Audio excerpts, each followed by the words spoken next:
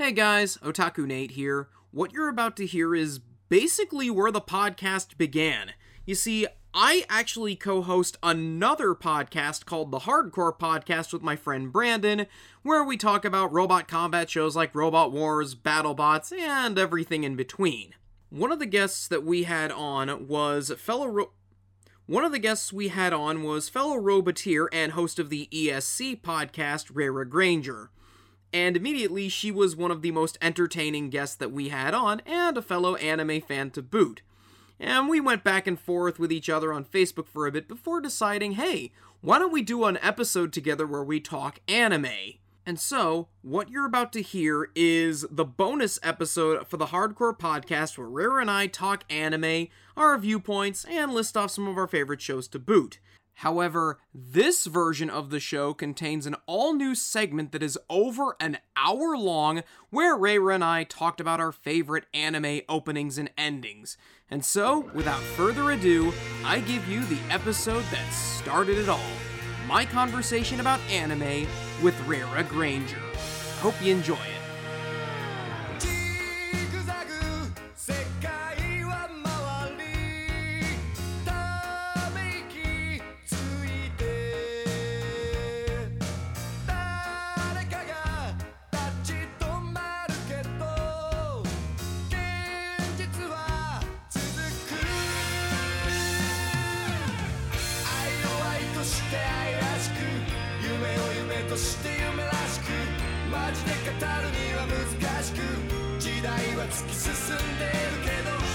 How's it going, anime fans? This is Otaku Nate here, all by my lonesome. If you are listening to this expecting me to talk about robot combat, you are most unfortunately going to be disappointed, because we are instead going to be talking about the other best sport out there, anime. And with me today, you might have seen her from BuggleBots as part of Splody Boy, and we'll hopefully be seeing her on BattleBots this year as part of Nelly the Ellie Bot. Please welcome Reira Granger. What up, it me? Yes, it is. Yeah, this is our second time doing this because I forgot to hit record. We didn't get too far, though. That's the good news, but... We got so far. He's lying. No, we didn't. So, the way that this is going to work is we're just gonna chat about our experiences in anime, and I've devised a series of questions that both Reira and I are going to answer, and we're going to share our experiences as fans. We've both had very different experiences with anime as a whole, so it's going to be really interesting to see that sort of divide and see how close some of our answers are or difficult some of our answers are. So yeah, now we're going to start with the questions that we asked during our first take, which is now lost to time. How long have you been an anime fan, and what was sort of your gateway? So I started watching anime because I was told about it when I started voice acting in about 2009, 2010.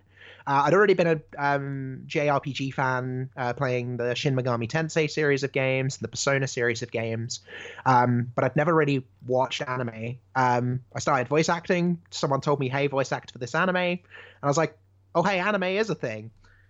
Now, I've kind of got two gateway drugs, maybe three, depending on what the definition is. Well, like, what was the first thing you watched that you sort of, like, what was the first thing you remember watching?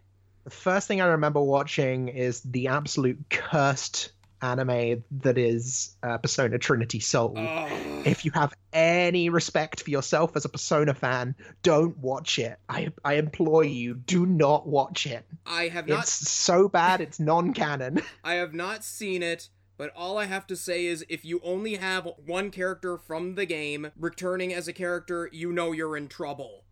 Especially when you don't... You have two, but they show up in the background. Or, you know, when you can't even have Shoji Meguro doing your soundtrack. That was painful. Not a single moment of Lotus Juice. That you do get memories of you in a minor key. Yay? Question mark? It's exactly what I signed up for this for. Yeah. It has about as much to do with Persona 3 as Persona 3 has to do with Persona 1 and 2.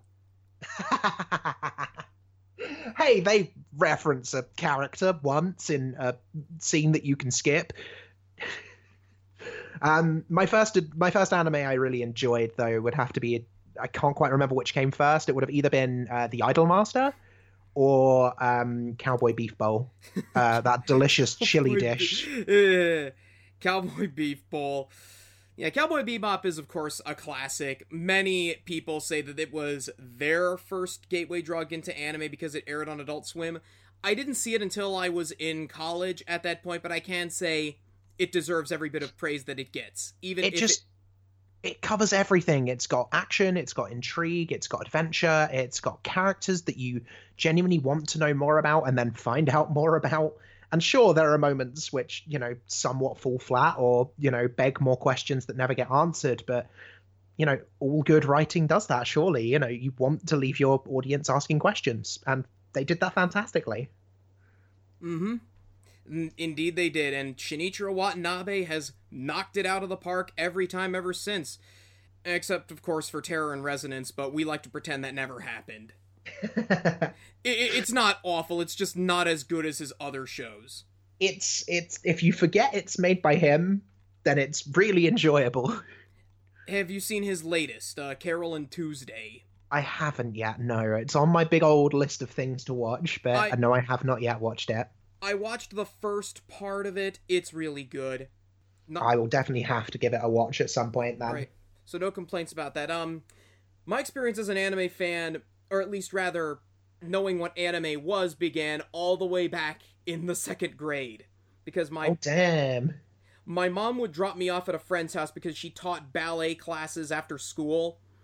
And she would usually leave me at her friend's house, and I would, just hang around, play the old Richard Scarry games on their PC, play their NES, Nintendo Entertainment System, where the only game I knew how to play was Super Mario Brothers, but I would sit on their couch and watch Nickelodeon, and then one day I was sitting on their couch in the living room, and I'm seeing this show where, this monster is terrorizing an innocent civilian, and these girls in these super-powered school uniforms are fighting them, and I'm going, Is it what I think it is? In the name of the moon! Let me get there. What's this show right here? Because it's not Ren and Stimpy, it's not anything I've ever seen from Nickelodeon. This is something I've never seen before. And it turns out the show in question was Sailor Moon. What a gateway drug. Oh, damn. Every day after school at 4 p.m. on the Toonami block on Cartoon Network, I would go and watch it religiously, and I was so mad as a kid whenever I had to miss an episode and I forgot to set the VHS tape for it. It's such a good anime. It still holds up today. It's so enjoyable. There's so much depth to it, and honestly, if people haven't watched Sailor Moon out there, don't see it as like an entry tier anime. Genuinely treat yourself, go out there and watch it. You will not be disappointed. And I got made fun of it as a kid. Because all my peers were watching stuff like Dragon Ball Z and Gundam Wing, and I'll just say this now, I was a sheltered child. My parents would not let me watch anything that was rated above PG. Even cartoon violence. They were fine with me watching stuff in, Looney Tunes and Tom and Jerry and those god-awful Hanna-Barbera cartoons that only boomers seem to enjoy. Too fucking true. But I didn't like Dragon Ball Z because I thought as a kid it was too violent. If you want to know how sheltered I was, my parents wouldn't even let me watch The Simpsons. Oh, damn. I mean, I have a lot of love for DBZ. I really enjoyed it, but it was sort of, it wasn't exactly like I would seek out and watch it. It just sort of constantly happened. DBZ is on. I suppose I'll watch DBZ. And especially when you end up watching all the shows out of order. So we had Cartoon Network stuff over in the UK as well, and I remember quite often watching here's some animes that I got to watch as a kid as well, things like Yu-Gi-Oh! And the Pokemon anime. I suppose that the Pokemon anime is probably actually the first anime I really watched, but I would say would you consider it an anime? That's the question, because but as long as it was made in Japan, that's what I consider it. I do not consider the likes of, say, RWBY or Avatar The Last Airbender or the Netflix Castlevania series to be anime because they were not animated in Japan. All the production work was done in America. Yeah, absolutely. And the animation was done in places like South Korea. Some Japanese studios worked on it, I understand, but if it's done in America, it doesn't count. And yes, I know that anime is a style and not a genre, but still, point still stands. Saying anime comes from Japan isn't an issue, though, because, you know, things like RWBY and Genlock that are very, very much, you know, anything made by Rooster Teeth, it doesn't detract from what they are by saying it's not an anime. It's just saying that, you know, I can't remember what I saw it. There was a really fantastic term for it a while back. Co-production? No, there was a term for it as like American anime you can call this, and I can't remember the name of it at all. Or at least anime made in the West, like, you know, Wakfu, which was made in France. Oh god, Wakfu. Oh god, Wakfu. Oh no, so many memories flooding back. I just brought that up. I haven't seen Wakfu, I just know about it. It's certainly interesting. I have opinions. I won't press you any further on that matter. We have other questions to get to. Exactly. So yeah, Sailor Moon was my entry drug. What got me watching was also on Cartoon Network when Adult Swim had their lineup, and I also got TiVo, meaning that once I was in middle school and I was 13, that means I could watch stuff that had more violence in it. Yay! Yay! Violence! So, the first anime that I remember watching that I could say was mature on a regular basis was Inuyasha on Adult Swim. Oh no. No. It's one of those entry drugs that does not hold up all that well on repeated viewings. I have a close friend who Inuyasha, all you have to do to piss my friend off is mention Inuyasha. Oh. And there is usually a small tirade of why the fuck is anyone bringing up Inuyasha? That's a piece of shit. It's not the worst thing ever. No, we'll get to our picks for the worst later. I'm so glad you've put that in as a question. I have some animes I may need to discuss. Same. But yeah. What is our next question? After Inuyasha, I started watching other stuff on Adult Swim, like Ghost in the Shell Standalone Complex, Trigun. Trigun. So good. And, of course, Evangelion, which I haven't watched the Netflix version yet. Don't. I'm not a purist. It's just, from what I understand, it seemed like a lot of the faults in the adaptation can be pinned on Kara and not necessarily Netflix. I feel that the issues with the Evangelion Netflix redo was the fact that they took out so much that was so important to the context. The actual dubbing itself was fine, and the fact that I can now watch Evangelion at the click of a button on my TV is great. But the problem they had with it is eliminating some of the subtext from, you know, the subtitles. Kara said they wanted a more faithful translation, and apparently they provided the subtitles. Netflix had nothing to do with it. I have a feeling that some of those subtitles may have changed over time. Something, the gay relationship, something. Apparently, though, the I Like You Shinji line was closer to the original Japanese from what the people tell me, but again, I'm not the expert on this matter. But let's move on. The anime, though, that really got me to take the next step, though, was when my parents got Netflix, back when it was a mail-in service. And wow. The first two things I rented were Interstella 5555, that's the anime set to Daft Punk's Discovery. Yeah, nice. And while I wanted to rent Full Metal Alchemist because it was the hot new thing, I saw this other show that was on there called Full Metal Panic. And I'm like, I'm curious as to what this is. Is this like a prequel to Full Metal Alchemist or something? So I rented it, I watched it, it was perfect. It had everything. You've got your high school comedy, your excellent romantic relationships between our main characters, you've got military intrigue, you've got hot-blooded mecha action, and you've got loads of suspense in certain scenes, and I love the Full Metal Panic series. It's easily in my top 10 for most favorite. Oh, absolutely. Full Metal Panic is a really underrated anime. I feel that it's like you say, it's got quite a lot to it that I just don't think you expect from going in at first glance. It's a lot deeper than it seems as well. Exactly. I quite liked that about it. It's been a long time since I've watched it, but it carried a lot more to it than I thought it would. It's great. The newest series that came out, Invisible Victory, I have never watched an anime series that blew me away so much that I got fused into my couch. It was also another mecha anime. I think it was the first I owned on DVD, called Go Danner, and this sort of shaped my philosophy that the best anime out there aren't necessarily the stuff that's popular, and it's a mantra I hold true to this day. Absolutely.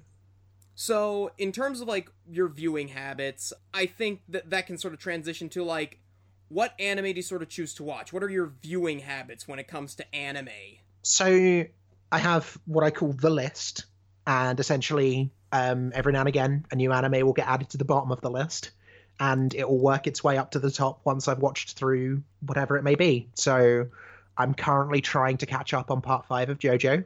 I'm a huge JoJo nerd. But closely after that is oh god, what's it called? The one with the it's a very recent anime, and Overlord. Overlord. I tried watching Overlord, couldn't get into it. Yeah, so I tend to give each anime 2-3 episodes. I don't like not, giving them more than one. Simply because a lot of my favorite anime, the first episode is never fantastic. One of my favorite super obscure animes, an anime called Lovely Complex. Oh, I've heard good things about that. It's really good, but episode 1 is a bit slow. There's a lot of establishment in episode 1, and that's the problem. They're trying to set up these characters and these dynamics so they don't get enough time to explore them. And I feel like once you get into episode 2, episode 3, Lovely Complex really starts to pick up. Really good manga as well. Would highly recommend. Really interesting art style. It's sort of like how in Bakano, the first episode is the weakest episode, but, once you suddenly realize what's going on, it becomes a fantastic series. Absolutely. Because the first episode of Bakano is the end of the show. Or like how Full Metal Alchemist Brotherhood is just sort of a reintroduction to Full Metal Alchemist before you get into the proper show. That's my example. My viewing habits, I don't have a list per se, but I've bought a lot of anime over the years that's sitting on my shelf that's been unwatched. It's a case of where I watch whatever I feel like. Like, the most recent anime I finished, because I'd heard good things about it from the mecha community, is Granbelm. Which is... Ooh, I've not heard of that. I sent pictures of it to you the other day. Oh, yes, the one with the really chibi mechas. Yeah, it's Madoka Magica, but with robots. Yes. And it's one of the better mecha anime that came out in the 2010s, because 2010s were not a good decade for anime. Or no, mecha anime, I should say. Okay, mecha anime. I was about to heavily disagree with you. I would not. While I will always contend that the golden age for anime was the 80s, I'd say that there is no dark period for anime. No, absolutely. No, it's just a case of you have to know what to watch. Yeah. And I mean, a lot of that is down to personal opinion as well. Like, a lot of really popular shows will be things that I don't enjoy. Like, as I said, I'm about to give a try to Overlord just because, like, it's been recommended to me so much. I can say I'm not the sort. Go ahead. Would you believe me if I told you that's the only modern isekai show I've watched? Oh, wow, really? Yeah. Yeah, I didn't jump onto the bandwagon for things like Kill la Kill. I didn't jump onto the bandwagon. The bandwagon. I didn't jump onto the bandwagon for My Hero Macadamia Nuts. I didn't jump onto the bandwagon for Attack on Titan. Like, sometimes I just, just because it's something popular doesn't mean that everyone's going to like it. I would probably say the only bandwagons I jumped on were Attack on Titan and Kill la Kill. I was sort of a Johnny-come-lately to My Hero Academia, but like when it comes to the super big shonen series, those are the kind of things I tend to avoid, although I am on the Dr. Stone bandwagon. That show's really good. The thing is that where I'm such a JoJo nerd, I can't talk anything, so... Hey, as long as you're not somebody who constantly asks, is this a JoJo's reference? No, because not everything is a JoJo reference. Exactly. Although quite a lot of things are. JoJo's references are overrated. Fist of the North Star references are where it's at. Oh, goddamn. Fist of the North Star was so damn good. I discovered that through JoJo, and I'm glad I did. When it comes to my viewing habits, I tend to skew a lot older. Not stuff from, 5 years ago or 2 years ago, but more like 40 years ago. Currently I'm watching this show, Neo-Human Kashan, that came out in 1973. If you've ever seen or heard of Casshern Sins, this is the original show that Casshern Sins came from, but... Oh, wow. It's that old? Well, Casshern Sins, I believe, was 2007, 2008. Yeah, but the original being... 73, 70s. Yes. Yeah. Oh, damn. And I gotta say, for something made in the 70s, it's surprisingly dark. Not surprised. I'm not surprised. It's extremely gritty. A lot of the plans that the villain does, there's an episode where he sends robotic rats into a nearby village to basically steal all of their food. And it's not a case of, he's keeping it for himself. It's a case of where he's trying to destroy their food supply so that the villagers can grovel before him. Jesus. Okay. Sure thing. And in the first episode, our hero Tatsuya decides to become the android Kashan.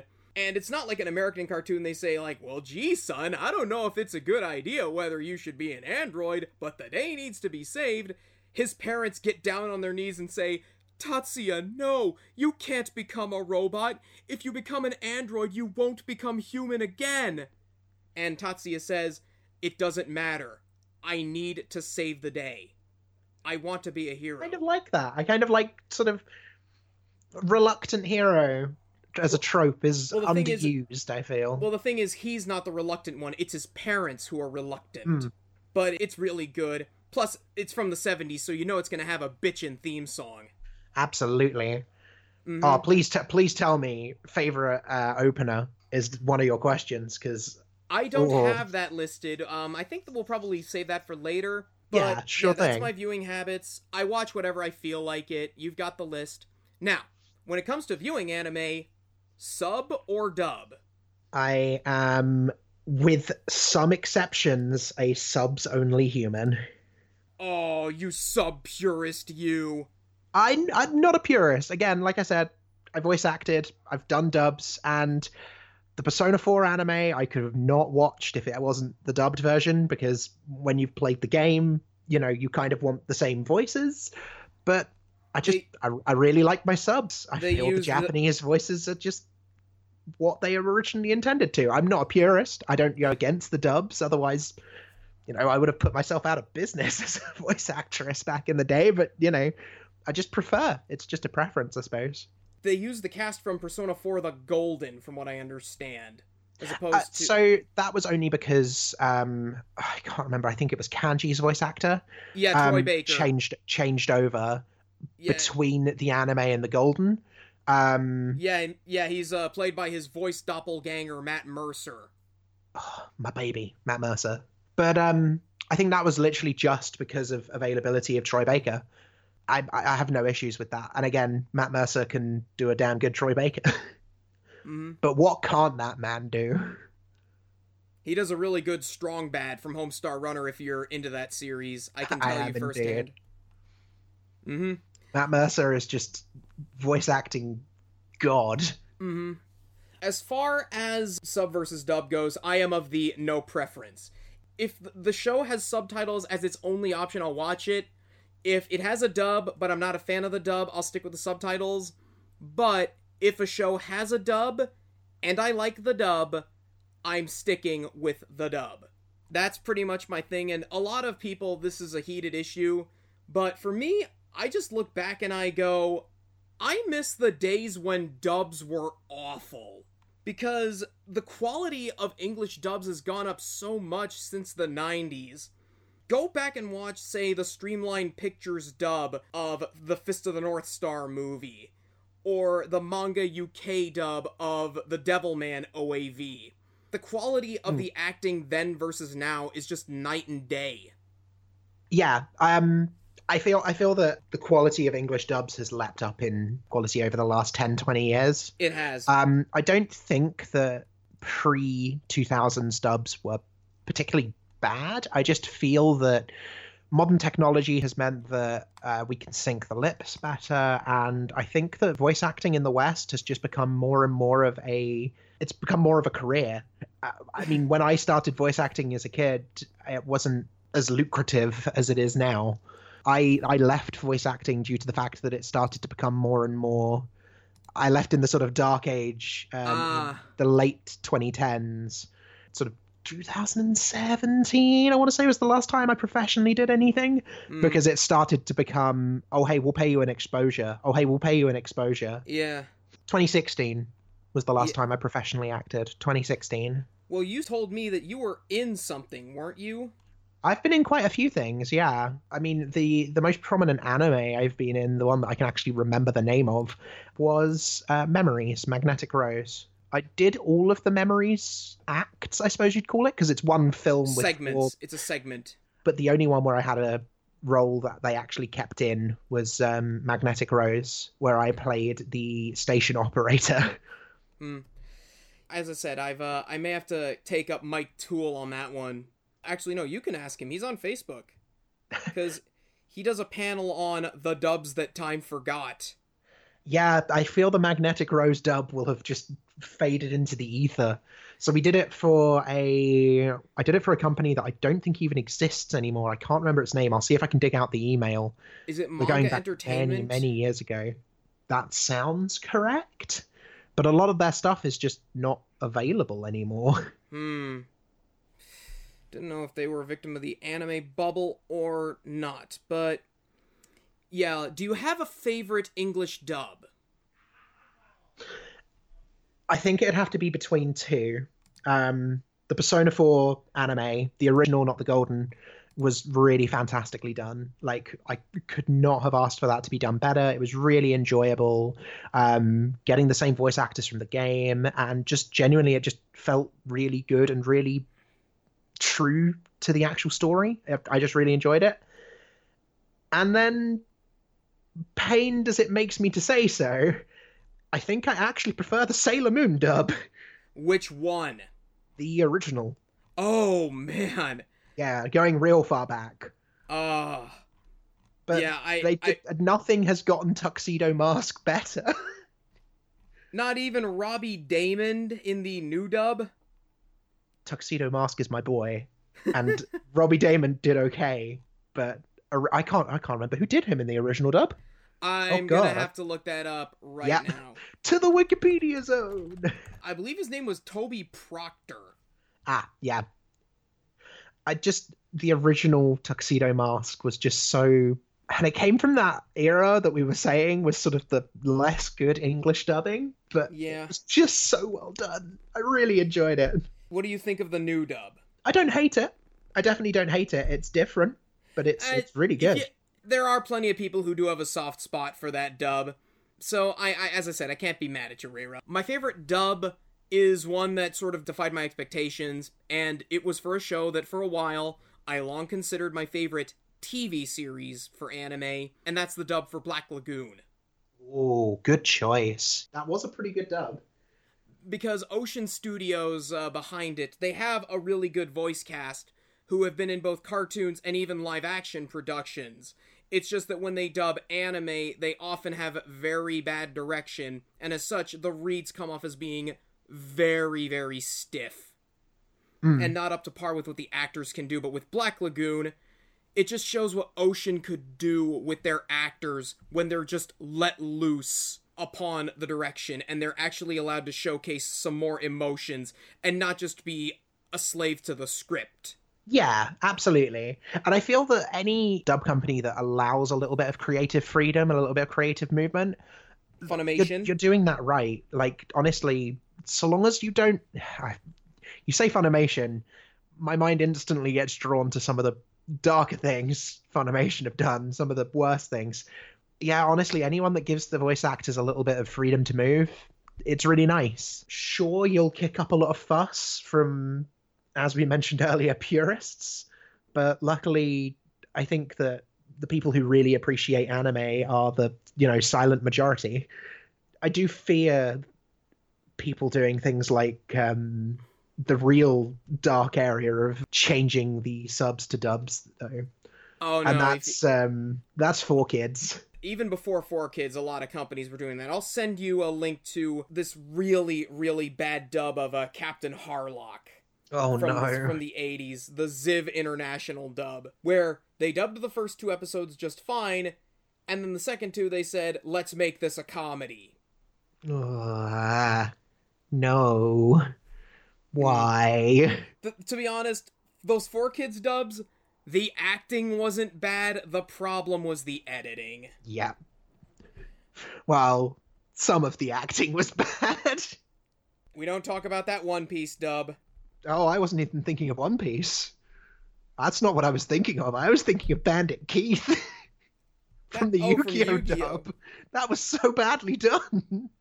I don't remember Bandit Keith's voice that much. All I know is that he was voiced by Ted Lewis. Yeah, unfortunately it came off really stilted and came off as just a bit... If you compare the two side by side, it's just completely different. And I feel that kind of... I don't know if this is true, but my estimation is that why some parts sound so stiff was that they had to dub this on a week-to-week basis. Oh, God. One other dub I will always say is one of my absolute favorites. Everybody talks about the Ghost Stories dub for being hilarious because they just threw the original script out the window and the Japanese company gave them carte blanche to do what they wanted. I would say another show that kind of does that is this obscure 2-episode OAV called Shinesman. I've not heard of either of these, and I'm suddenly intrigued. Shinesman is a parody of Power Rangers / Super Sentai, where it asks the question, what if we took the concept of Super Sentai and said it using salary men and women? It's a loving parody of Super Sentai, and the dub only punches up on the parody. It has one of my favorite lines from anime ever. If you ask me, I think she's one OAV short of a series. Ooh. That is one of my favorite dub lines ever. That's really good. You can find the whole thing on YouTube. It's sadly out of print here in the West, and it's an Aniplex license, so it's not going to be coming back anytime soon. So, that's our thoughts on the sub versus dubs. I have no preference. You skew more towards subs. Yeah, not for any particular reason, but just I find myself skewing that way. On that note, how do you feel about fan service in anime?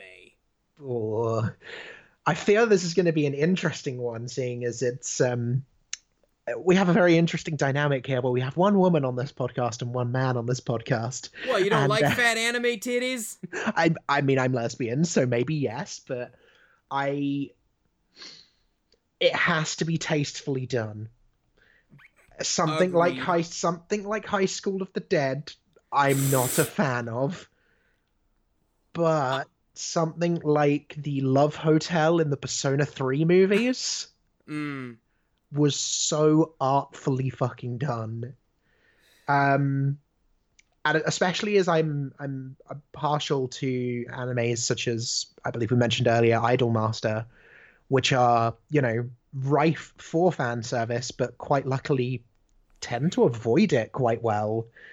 I feel that if you're going to do it tastefully. If not, fuck off.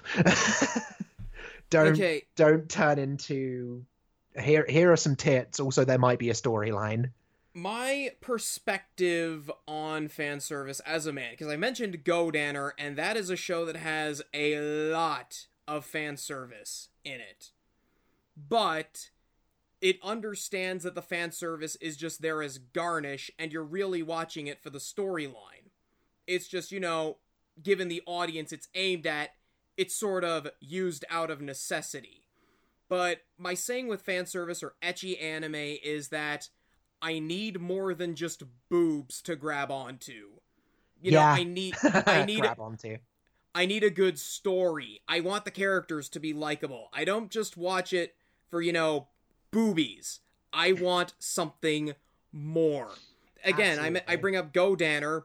That show's got girls with breasts the size of volleyballs and in scantily clad skin-tight outfits, but the story and the characters are so well done that I can just put it behind me. In fact, that was sort of my first fan service anime.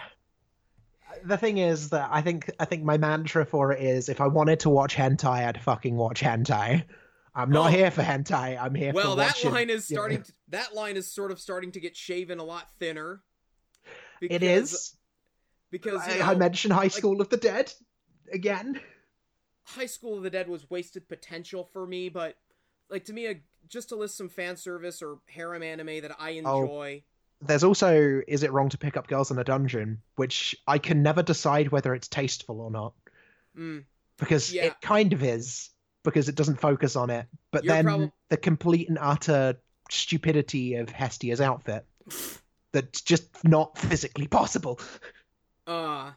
Just to give you some fan service anime that I genuinely enjoy, Monster Musume, High School DxD, Asobi ni Ikuyo, or as it's called in the US, Cat Planet Cuties. I hate that English name so much, and I want it to die. If it counts, Witchblade, which I enjoy even though it's highly, highly flawed. I don't mind fan service in my anime, just don't make that be the only thing that draws you in. Absolutely. Monster Musume, Icon.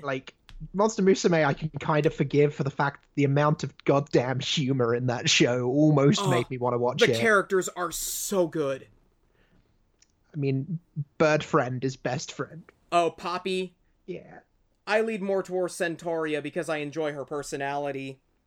I haven't watched enough of it to know many of them, but someone showed me Poppy, and I was like, this I must protect this adorable bird human. She's high school age, just letting you know that. This is the problem.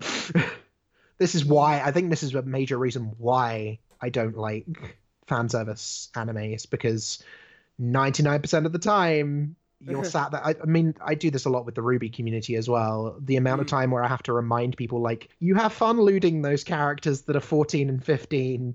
You do that.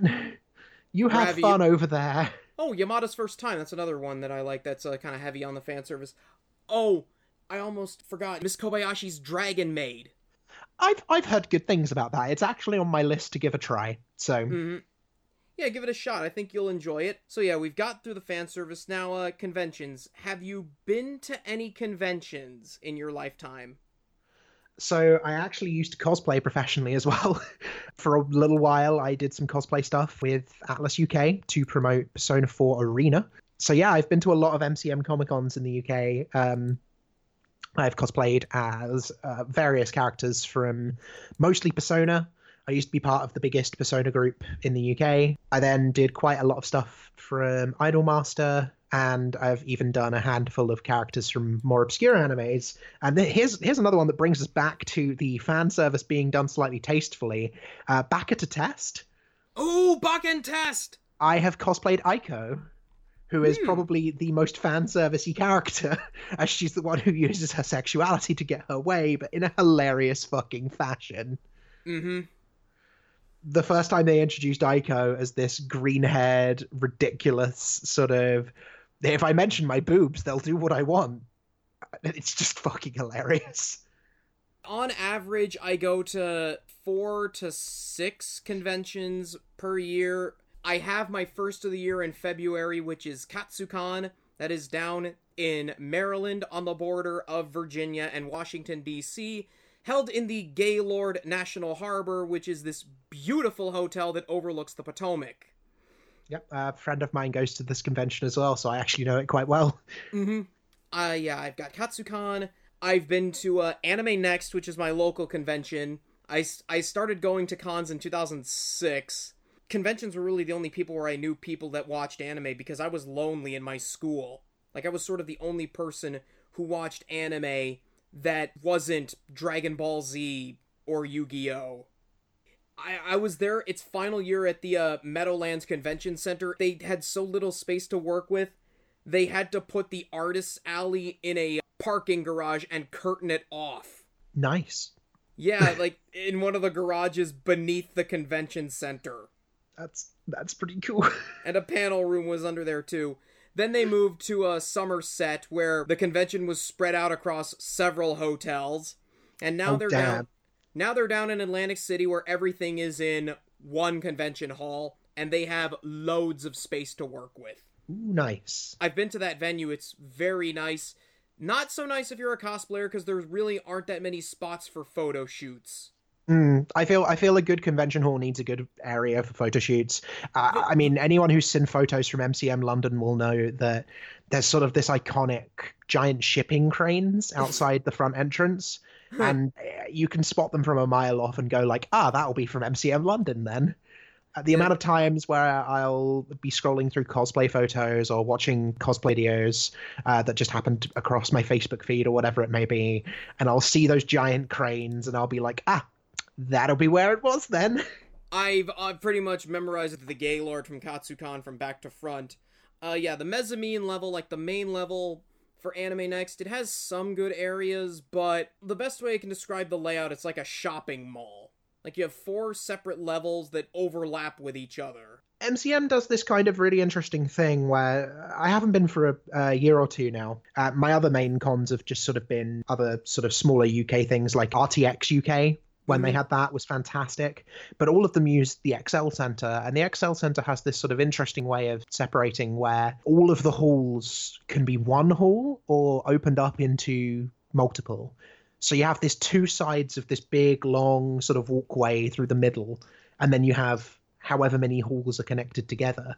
But recently in MCM, or at least the last ones I went to, they started separating things into, okay, so these halls are where we have all of our memorabilia stuff. These halls are where we have all the shopping stuff. These halls are where we have all the food stuff. And that's what they do directly separating them. That's what they do at the conventions here in the US. Usually they keep the dealer's room and the artist's alley separate, unless they don't have to. And also, like, a quick plug, if you want to do something good for your local community, make sure that you go to your artist's alley at the next convention you go to and support local artists. A slight aside to our anime stuff, support your local artist community at your next convention. I certainly do. So, what's your experience generally been like at these sort of conventions? And do you have any con horror stories? I have some wonderful stories, but the one that really, really sticks out, I think will probably be my main story to tell because it's a little long. We were doing our first con where we were supporting the Atlas booth for Persona 4 Arena Ultimax. I want to say it was the second one. And I had cosplayed Metis from Persona 3 FES. And of course, the game wasn't out yet, and that was the cosplay I had at the time because she's my favorite character. And the amount of lip I got from passers-by of, well, Metis isn't in the game. Why are you cosplaying Metis on the stall and stuff like that? And I think that was one of the days where I genuinely considered quitting cosplay. I think that's the only real horror story I've got other than, getting lost. I also have fantastic, wonderful stories as well. A really interesting one is I went to take a selfie with my friend. We were about to go and leave the convention. This is ages and ages and ages back now. And I can never remember whether it was Troy Baker or Yuri Lowenthal, but someone popped up from behind us and was like, "Oh, guys, can I get into the selfie as well?" And we thought at first, oh, God, who's this random person with an American accent jumping into our thing? And then we realized who it was. I can never remember if it was Troy Baker or Yuri Lowenthal. But yeah, they just jumped into our selfie and it was amazing. And then many stories of RTX London, when that was still a thing, of bumping into random Rooster Teeth members on the show floor and being like, holy fuck, you're this person that I idolize, but in real life. All right, I think like one of my fondest convention memories was meeting Nobuo Ishiguro at Otakon 2009. Do you know who that is? Vaguely, the name definitely rings a bell. I am rapidly Googling. He is the director for Space Battleship Yamato, Legend of the Galactic Heroes, Megazone 2-3, and the 1980 Astro Boy series. Oh, along damn, with the, yeah. Along with the director for Macross. I was lucky enough to go to that convention. I begged my dad to take me because I didn't have a car yet. And we stayed at a hotel that was like a half hour away from the convention. Damn.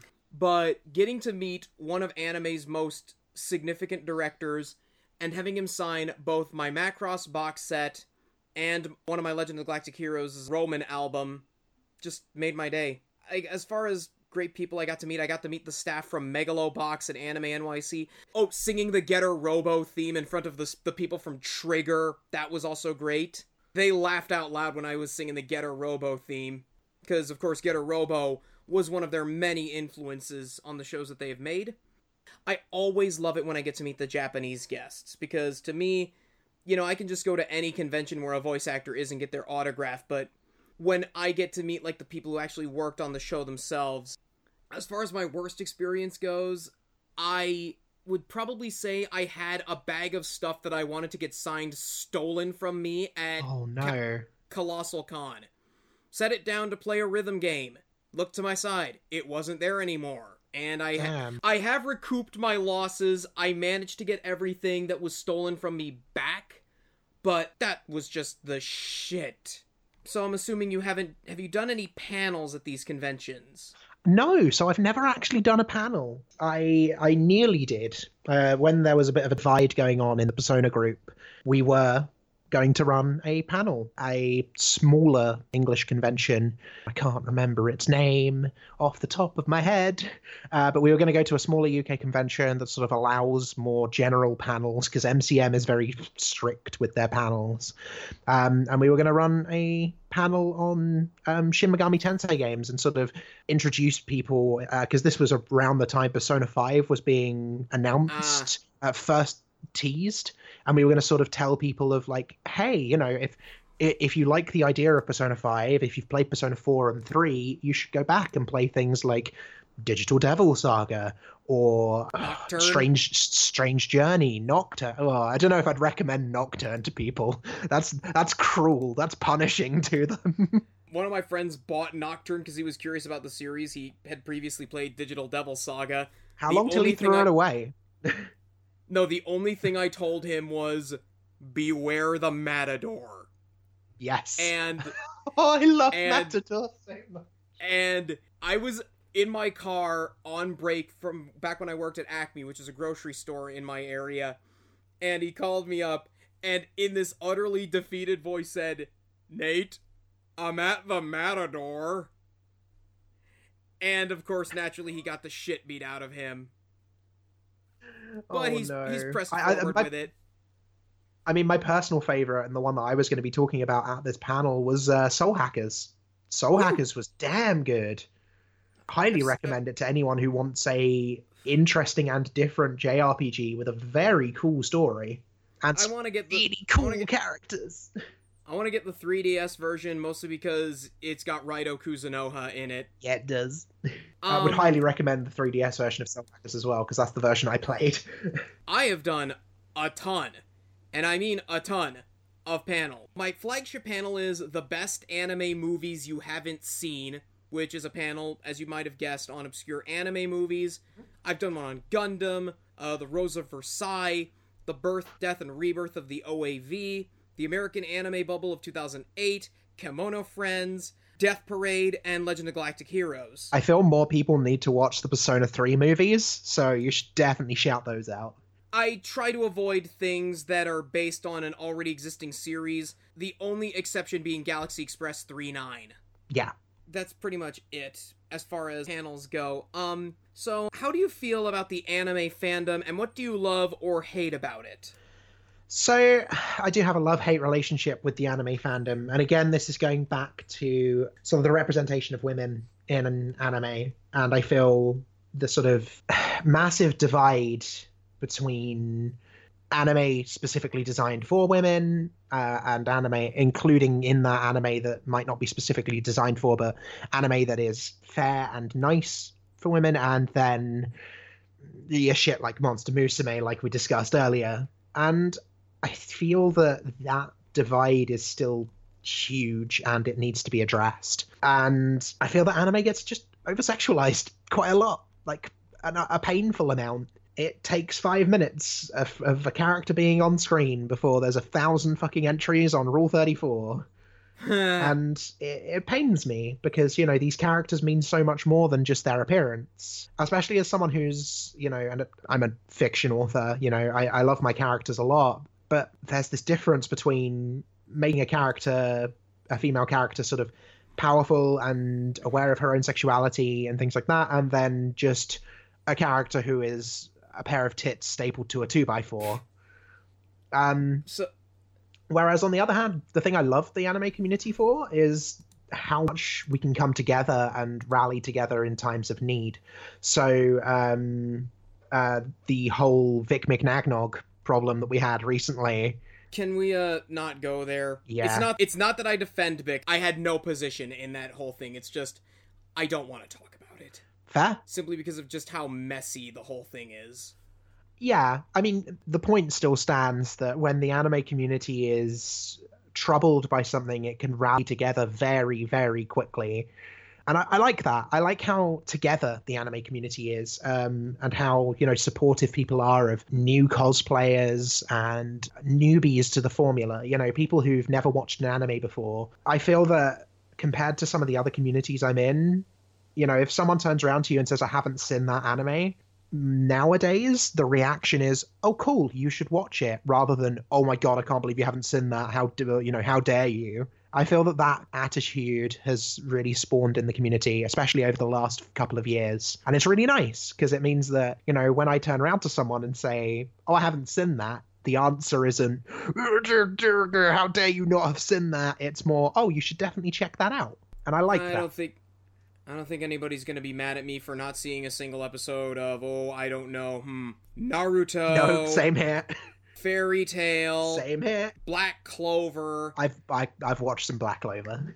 Demon Slayer. I'm trying to think. Don't even know what that one is. Am I going to be screamed at in the comments for not knowing what Demon Slayer is? You probably will. Oh no. You'll be screamed at for not knowing what it is, and I will be screamed at for not having watched it. As I mentioned earlier, I don't like Sword Art Online. I don't like Attack on Titan. I think, Attack on Titan was relatively average.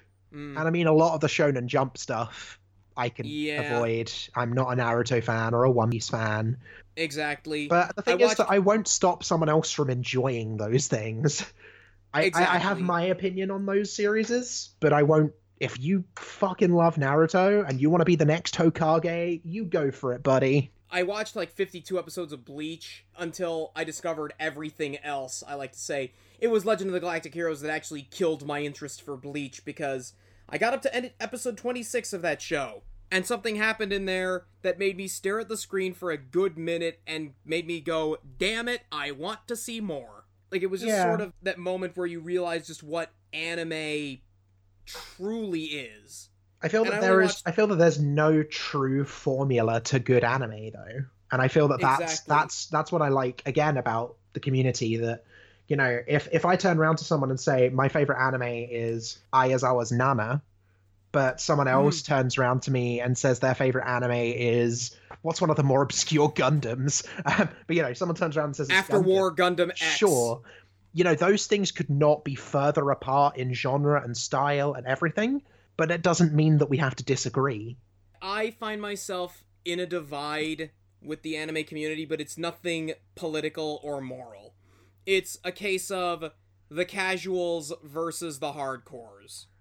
And I feel like there's no problem with that as well. I consider myself to be a 28-year-old boomer as far as my taste in anime goes. I mean, I told you I'm watching something from the 70s. Yeah, exactly. But my anime tastes are older than me. My biggest problem with fans aren't the ones that watch the popular stuff.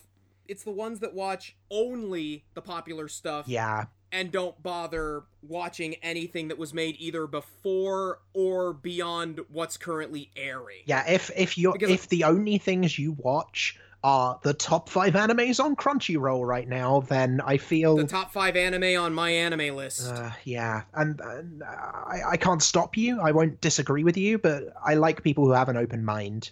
Dude, if I suggest something to you, try it, please, because you won't. Exactly. You might not hate it. Just because it's not the most popular anime in the world doesn't mean you're not gonna like it. Give something a go. The one type of anime fan I absolutely cannot stand are the fans who say they won't watch something because it looks old. Yikes, Like, there's people who say that? Some of them out there, they exist. Why? I mean, granted, a lot of stuff from the 60s and 70s is really gritty, and the animation can be kind of jerky at times. But I think that's also sort of the charm, where you see just how far we've come. I mean, Magnetic Rose is late 70s, early 80s, I believe? 95. Oh, it's 90s, wow. And it looks real gritty. But it still holds up. It's fun. It's good to watch. Would highly recommend. Not just because I was in the probably you won't find it anywhere English dub. Yeah, it's on the list. It is on there somewhere. If I find the list, I can tell you what it's in between. I talk about anime aesthetics. One thing that I can go back and say hasn't aged well, any of the early digitally animated anime from the late 90s, early 2000s. Sorry, but a lot of those shows just look so bleh. There's sort of dawn of 3D animation as well, where every show had to do something in 3D, and it was... I applaud you for trying, but that does not look great. But my problem is, of course, the casual fans that refuse to watch anything that was made before the year 2000s, or the ones that do not have standards. And I know you're not going to get on people for liking something, but anybody who says that their favorite mecha anime is something like Darling in the Franxx makes my soul hurt. You see, I take a very strict sort of, I won't stop someone loving something. If you love that thing, you go do you. I'm happy for you. But if the reason you love it is because you've not tried anything else and you have a closed mind to trying other things, then I disagree. So if I'd said Persona 3 is my favorite Shin Megami Tensei game, but I'd never played Strange Journey, I'd never played, Raidu Kuzunoha, etc., etc., then I'd feel bad saying that because I'd never tried anything different. I'd never tried anything outside of the Persona series. And whilst I could say I have a favorite Persona game, a favorite SMT game, if you've never played anything but Persona, feels a bit... I get you. I'll never stop someone loving something, but I just implore people to have an open mind. It's sort of like how when people say their favorite Gundam is Iron-Blooded Orphans, I'll always look at them and I'll say, hey, have you seen anything from the Universal Century? If not, go and check out the UC movie trilogies. Watch the 8th MS Team. Watch Gundam 0080. There's a lot to love about those Gundam shows. Yeah, I mean, I'm a basic bitch. My favorite Gundam is Wing. I love Gundam Wing. It was so goddamn good. But, it's not that I haven't tried other Gundam. I've watched all the UC films. They were fucking brilliant. Have you seen Zeta? I have not seen Zeta. I just really enjoyed Wing. Wing was fun. Okay. I plan on watching it. Yeah, my favorite Gundam is 0080, which I wholly recommend. It's the Gundam series for people who aren't Gundam fans. Oh, nice. Okay. See, I feel just everything needs more Big Zam, so... How much I would pay for a master grade Big Zam, because I've put several Gunpla kits together. Nice. I feel like if I ever progress far enough in Roboteering, I'd quite like to make, a mini Walker Big Zam. Hey, you can make a walker and call it Big Zam. Don't give me ideas like that. Let me build an actual Big Zam. Don't set my standards lower. Okay, Ryan Beaver. But yeah, so I feel that we've already covered quite a lot, and we do have very differing opinions, but I feel that that's great because, as I mentioned, with anime fans, we can have this, I wouldn't even call it discourse, we can have this difference in opinions and judgment, and it be fantastic. And that's what I do like about the anime community. As I said, I don't like the fans who are closed-minded, the ones who say newer anime is better than older anime, or the opposite, the ones who won't watch something because it looks old, Or, they won't watch something based on the artwork, even though critically it's been a good darling, like, say, Flowers of Evil, for instance. Everybody craps on that show because of the artwork, but if you actually go and watch it, it's actually really damn good. This has been a great conversation, so I think we should get into the finale. Okay. With our picks for best and worst anime. What do you want to go first? Should we discuss worst first? Get the real crap out of the way? Let's go with that first. You know what? I'm going to say it, and I'm going to stick to it, and I'm not going to take it back. I genuinely, really, really dislike Sword Art Online. You're not alone. I tried to watch it. I have a lot of friends who love that show, and I will never stop them loving that show, but it's not for me. It's such a show. A show that spawned countless terrible isekai anime. Yeah, it's the fact that so much stuff has been done since that they've gone, we could just do Sword Art Online, but insert slight difference here. And it's like, yo, could you not?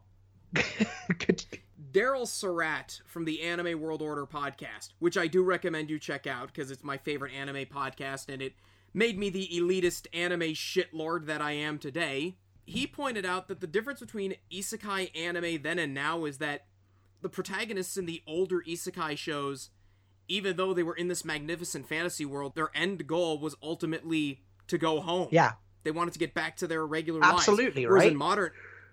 Whereas in modern isekai anime, it's like, screw getting home, man. I'm gonna stay here with my overpowered weapons with all of these bitches who want to ride my you-know-what all night.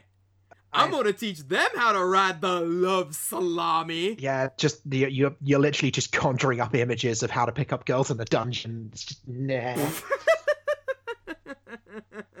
And the thing is that I don't hate's a strong word. I don't think I hate any animes, but if I had to dislike one the most, then Sword Art Online can get in the fucking sea. Sword Art Online to me is the worst type of anime. Well, no, it's from what I can glean, it's just average. Yeah. But it's like it's a case where it's just what because it's done. popular. That's what I don't like about exactly. it. It's what it's done. And people defend it saying, "Well, it was my entry drug to anime." Like if it being your entry, standards. if it's your entry drug, cool beans. That's fine. Mm-hmm. But watch a load more shit, then go back and watch it. And if you still love that, then that's cool. But I like to... I mean, I've gone back and watched animes that I've loved as a kid and watched them with new eyes and have either picked up on newer things and liked it more or sometimes liked it less.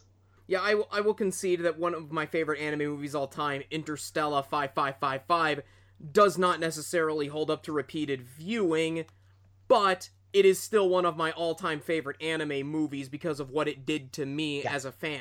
And it is objectively a good film, whereas Sword Art Online, in hindsight, it just feels like it's an average show. Whereas I could go back and rewatch the Persona 4 anime and I would not find it any different, in my opinion. Like, I'd go back, I'd watch it, I'd still enjoy it. My pick for worst anime, I've already hinted that I really disliked Darling in the Franxx. That unholy trinity of Guilty Crown, Aldnoah Zero, and Darling in the Sucks. Those are just three of my picks for the worst anime of the decade, because Guilty Crown, it's the anime equivalent of Oasis's Be Here Now, in that it's just this bloated mess that has no idea what it wants to do, and is more concerned with having flashy action scenes than actually having any depth or meaningful character development. Aldnoah Zero, it's just great value Tesco discount UC Gundam and SPT Leisner that has a passable first season, and then just completely craps the bed in the second season. And Darling in the Franxx is just, ugh. Yeah, it's decidedly average and just decidedly bland. I'm not a fan of Darling in the Franxx. Okay. Did you pick up on the homophobia in the show? I did indeed. Yeah. It's the thing is that a lot of anime does have that, but my pick for best anime, there's a big reason for why, and you'll find out. And the thing is that it tackled homophobia in a very interesting way. But that's for my best pick. You'll have to wait for that. All right. But no, the worst thing I can say that I've ever seen. I've seen MD Geist, which many people say is the worst anime ever made. MD Geist is plenty bad, but it's entertaining. I can't say that there was a moment of MD Geist where I can say, ugh, this is the worst thing ever. I was just going, oh man, this is bad, but I am laughing. And I mean, love it as much as I do, it's not difficult for me to pick holes in JoJo. JoJo is probably one of my favorite animes of all time, and there's always holes you can pick. Well, it's not a case of just picking holes. Like, I love Witchblade to death, and that show is full of holes, but the emotion that's written in that show is so good that I can just ignore some of its many faults. But I would say the worst anime I have ever seen is Mouse. It's the story of a thief named Sorata, who is a school teacher by day, a thief at night, and he's got 2 busty and 1 flat-chested assistants that accompany him on his missions. And you would think that it would actually be somewhat decent, sort of like Lupin the Third meets this 80s show called Cat's Eye. I'm picking up, that sort of noir or detective-y feel always gives me, Detective Conan vibes straight off the bat. Something as iconic as that. And then you watch it, and, the opening scene, he steals a whole building, and you just ask yourself... What? And then how does one steal a building? He implodes it. My brain. And then it just goes on, and it just gets so much worse. The fan service in that show, you want to talk about distasteful? High School DxD would tell you to tone it down. Jesus fuck. Our main character, I think he has bipolar disorder, because one minute he's this awkward school teacher in his 20s that is being sexually harassed by his female assistants, and in the next moment, he is this brave thief who is dominating them. Oh, gods. It's just the absolute worst. You could say Darling in the Franxx is awful, and it is, but Mouse is just absolutely irredeemable. Even Seikon no Quasar, as awful as that show is, it at least understood what it was. Doesn't try and sell itself as something different. You're getting into this extremely erotic, exploitive, virtually borderline hentai fan service show. You get what you get. It's exactly what it says on the tin. You know what you're getting into. You're watching this because of what it is. With Mouse, you look at the artwork and you're like, okay, yeah, this is gonna be a fun Lupin wannabe series with fan service. No, it is so much worse than that, and the manga it's based on is even worse. It's just a doujinshi with extra steps. With more bondage. So should we move on to best? Yes, let's... It's always darkest before the dawn, and let's talk about our favorites. I have a top 3. I, too, have 3, but it's 1 for each medium, shall we say. So, third, for sort of the impact it's had on me, how much I've loved every minute of it, and just how enjoyable it is, and how I could just go back and watch it over and over again, because I love it that damn much, has to be JoJo. Surprised that it's coming at number 3, but I've just really enjoy how much it splits humor and action and badass characters, so much so that you don't feel bad for really fucking loving the villain. Number 2 would be Evangelion, for how inspirational it's been for me. It was one of my first major animes I watched. It's huge, it's fantastic, it's really special, and nothing quite compares to Evangelion. Nothing compares to the emotions that you go through, especially when you get to the very end of, Evangelion, and the congratulations scene will always make me both laugh and cry. But number 1, my favorite anime, and we mentioned this earlier very briefly, and I kind of wanted to, knowing that this was a question that was coming up, I've cosplayed from it. It references both JoJo and Evangelion, and I have never fallen out of my seat laughing quite as much as watching Baka to Test. Ooh, Baka and Test, not a bad choice. As I mentioned, when we said about homophobia, it deals with homophobia in a very interesting way with Hideyoshi. Hideyoshi. The trap. No, you see, so that word makes me upset. So that word is genuinely horrible. as a geez. trans woman, like that word like over sexualizes trans people. It's a horrible thing. Hideyoshi isn't a trap because Hideyoshi is Hideyoshi's own gender. The time when they go to the bathhouse and Hideyoshi goes off to go with the guys, and the guys go, "What? You can't come with us. You're a girl." Because that's the whole joke of Hideyoshi. The fact that even though he goes, "No, I swear, seriously, I am a guy," not helped by the fact that he has an identical twin sister. And then the bathhouse goes, "Oh no, actually, we've got our own room just for you." The third room in the middle is Hideyoshi. I thought that was so well done and so brilliantly hilarious, and it really covers like a lot. And yeah, it's got its stupid fan servicey bits. I mean, you know, it's Mussolini as a character is literally just the representation of all of the people that watch it for the fan service. But it's just so damn funny. And never before have I fallen out of my chair quite as much watching anything but Back at a Test. And I feel I can go back and watch it every now and again, and it still has its charm. For me, my three favorites are I have one movie, one TV series, and one OAV. Oh, damn. My favorite movie is Macross Do You Remember Love? It is a retelling of the Macross TV series, which I do recommend, but fair warning, the animation is terrible, even by the standards of 1983 when it first came out. But the movie Macross Do You Remember Love, it's all original animation, completely redone. They changed some things from the stories. So, like, you know, some characters got better send-offs than they did in the TV series. The soundtrack is phenomenal, and you get the greatest song in anime ever made, Do You Remember Love? It's unfortunate that we're never, ever going to get this show here in America, because Harmony Gold are a bunch of dickwads, and they're sitting on the license, and they won't let anyone outside of Japan use the Macross license. Oh, that sucks. Go ahead and look up the whole Harmony Gold Macross thing. The whole situation's just a mess. I'm gonna definitely delve into that after this. The only complaint I have about the Macross Do You Remember Love movie is that it doesn't really explain the premise of Macross. It just sort of assumes you know what the premise of Macross is and just throws you in. So you kind of have to tell people what the premise of Macross is. After that, it's all smooth sailing. I mean, Macross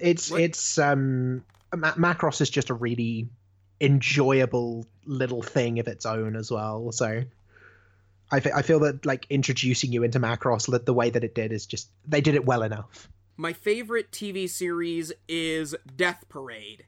Ooh. And while I feel comfortable talking about the premises for other anime, Death Parade, I will never ever tell you what the premise to that one is. Go and watch it. It's a great show.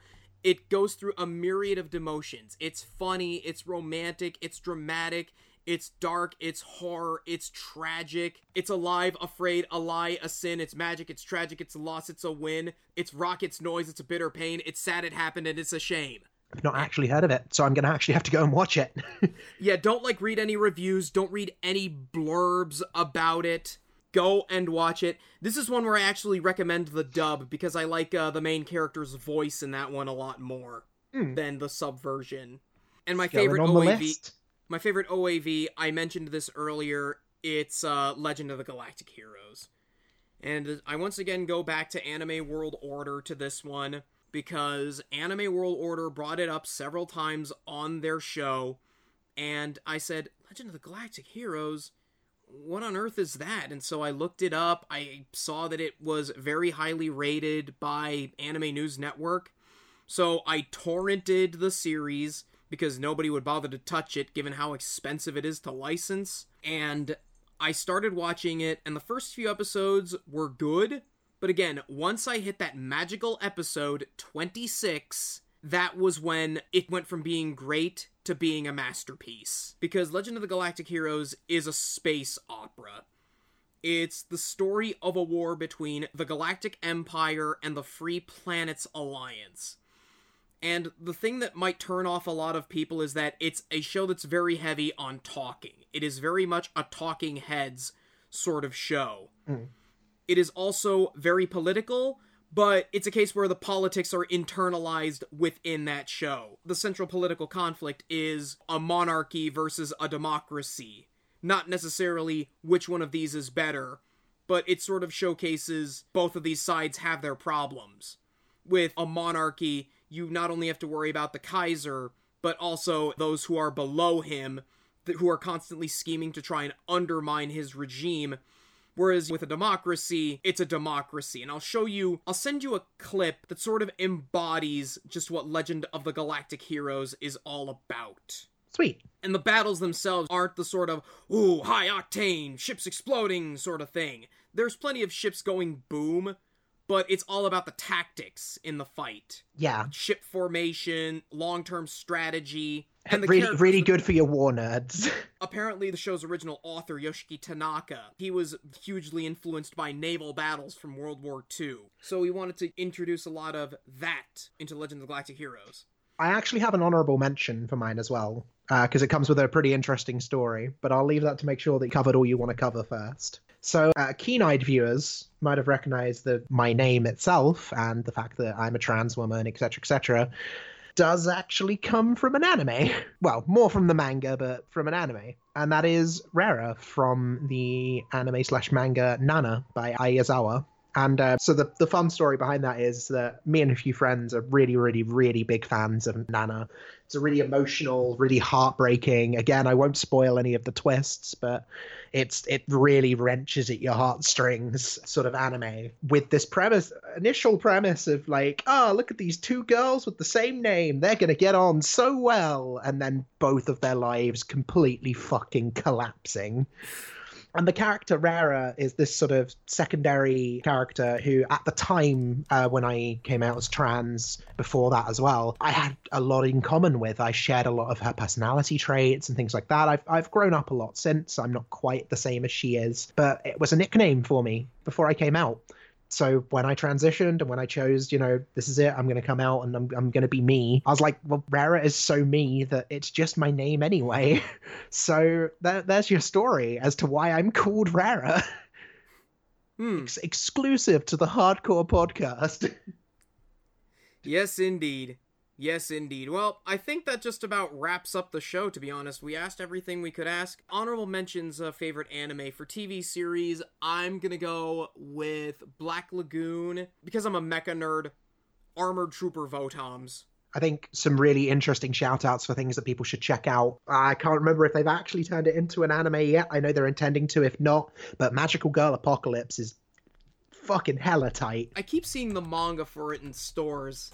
I think they're intending to, and of course, we wouldn't be anywhere without Madoka Magica. Or sorry, Magangster. Everyone Gucci until the one scene. Do people know the one scene from Madoka? Do I spoil that? I know a thing or two about women and refrigerators. Everyone Gucci till Mammy's head comes off. Honorable mentions for my favorite movies. I'm going to go with the original 1995 Ghost in the Shell and Millennium Actress. I harp on about it enough, but the Persona 3 movies are hot fucking shit. They are amazing.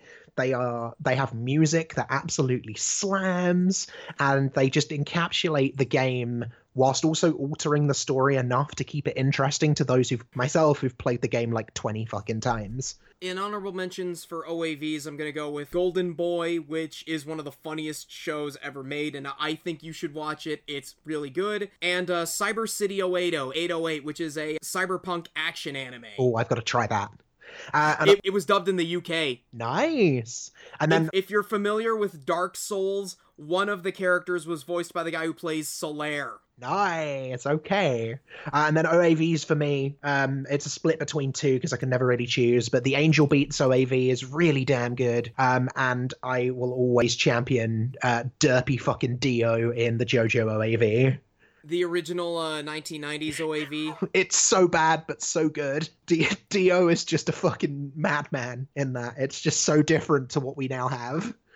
Stardust Crusaders is great, but the OAV, go fucking watch it.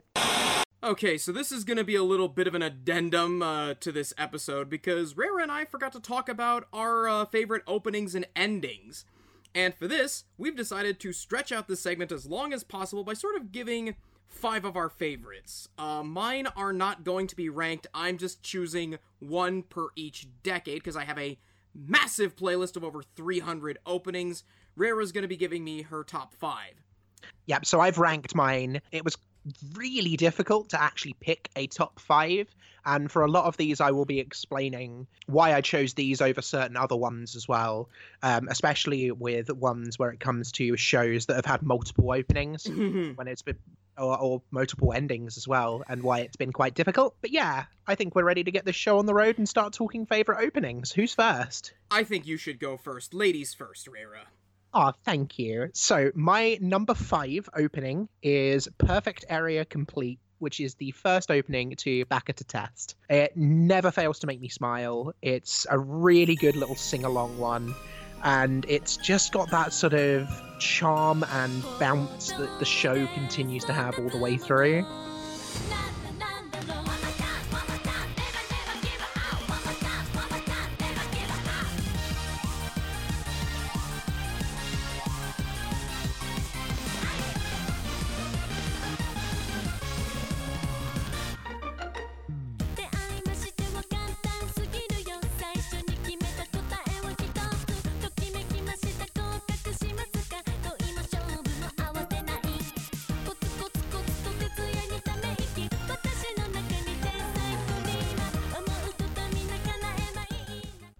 Holy crap, how did I miss this one when assembling my mega opening playlist? I know, right? It's so good. It's so bouncy and energetic.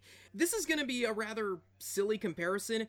It gives me this vibe of an anime opening I'd hear in the 90s. Yeah, no, I can definitely get that.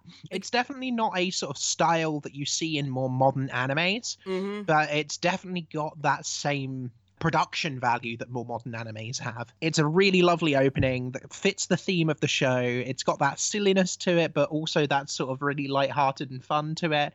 It really gives a great introduction to Back at a Test as a whole. I love the visuals as well, the art direction with the pastel colors. I know. So one of the brilliant things about this is one of the cosplays that I've done in the past is Aiko from Back at a Test. And the first piece of art I ever saw of Aiko was that sort of pastel from the opening. And from that moment, I knew, like, okay, cool green-haired girl. I probably want to cosplay her. I guess I should give you my favorite opening from the 1970s. And this is a show that has had multiple openings. Usually it has the same melody to it. It's the same song over and over again by the same composer. But in particular, I chose this one because it ran in commercials for when it ran on Adult Swim, and I just love the overall direction for it. I'm going with Lupin the Third, the second opening to Part 2 from 1976. Nice. Affectionately just known as Lupin the Third, 1976. Right, let's have a listen to this.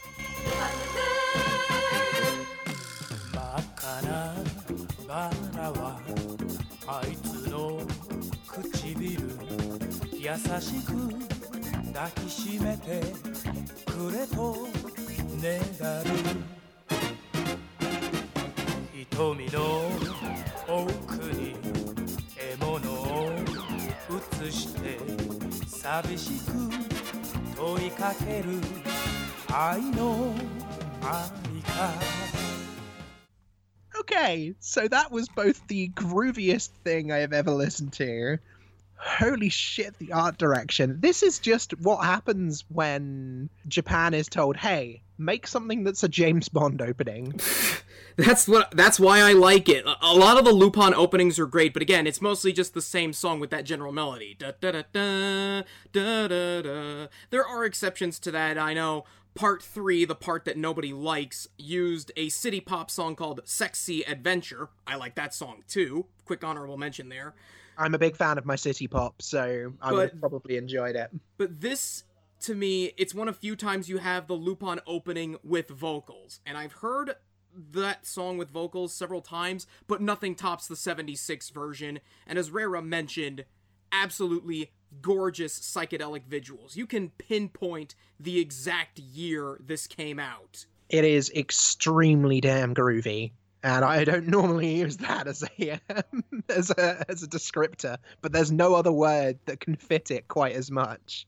But yeah, I genuinely enjoyed that opening. That is something that that's made me want to go and watch the show.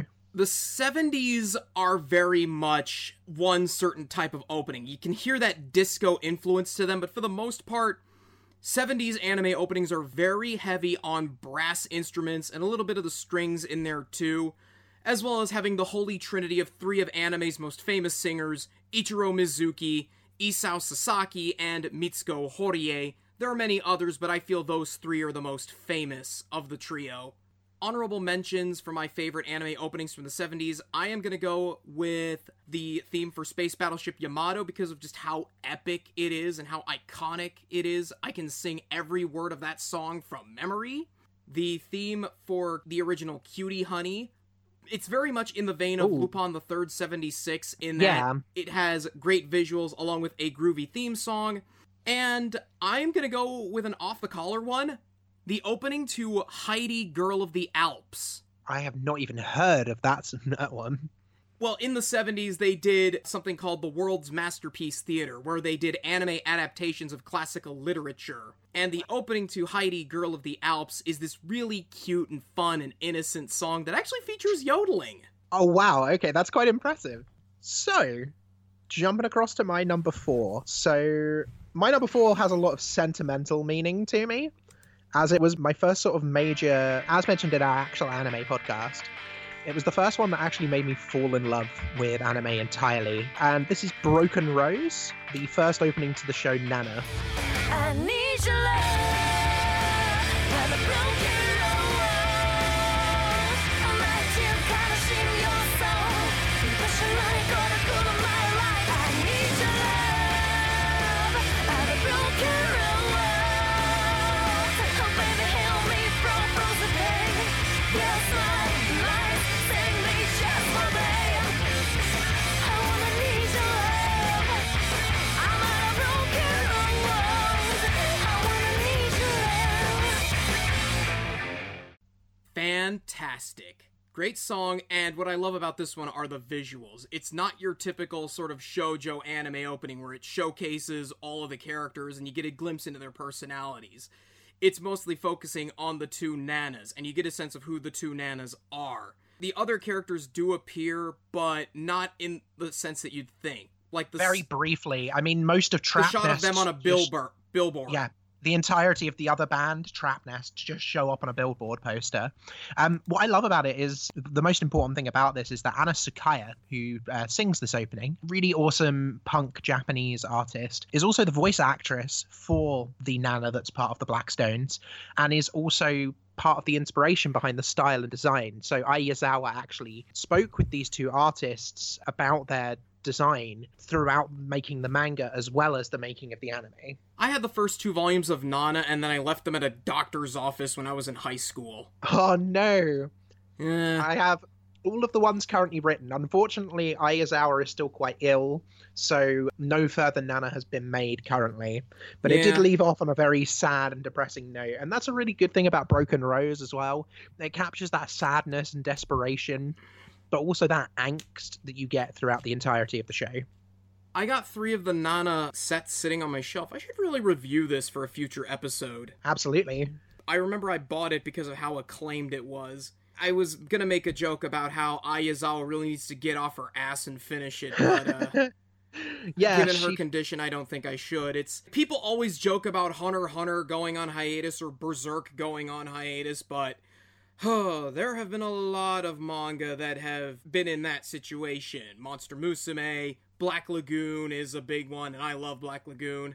I believe the 11th volume of the manga came out here only a few months ago. The last volume, volume 10, that was years ago. Because Rei Hiroe is apparently too busy playing Grand Theft Auto 5. I mean, that's much less of an excuse than Ayazawa's excuse. I met Rei Hiroe. He said that he's a Grand Theft Auto fan. That is something I did not expect, but I am okay with it. Shall we move on to your number 4? Okay. Well, in this case, my favorite opening Number from the 80s. 1980s, yeah. Well, the thing is that even though the 80s is perhaps one of the best, if not the single best decade for anime in terms of content, I can't really think of a lot of anime openings that reached out and grabbed me. I have my favorites, sure, but I can't really say that there are many that I would place in my top 10 compared to stuff from the 70s, the 90s, the 2000s, and the 2010s. But there is one that I can say is my absolute favorite. Without question, without debate, that is the opening to Fist of the North Star. Yes! Oh, okay, this is going to be a treat. I haven't listened to this for a while.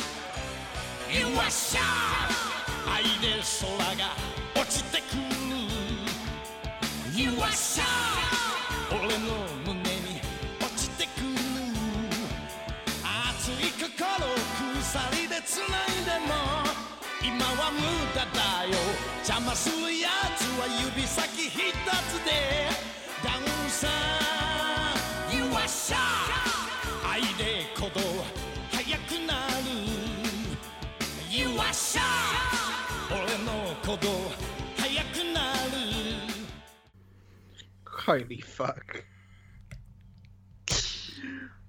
Just, there is nothing better than screaming along to You Are Shock. Just, holy damn. There's never been an anime opening so goddamn manly. There is just so much, like, visually, it's not all that special. The janky, cheap animation you see in the main show kind of is showcased in the opening, but just, this is a case where the song itself way overpowers the opening.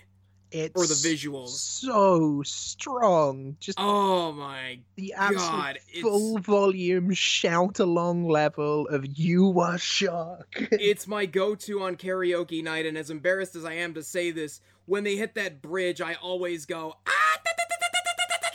Yes. And when the song is over, I'll always point at my constituents and say, "Omae wa mou shindeiru." Nani?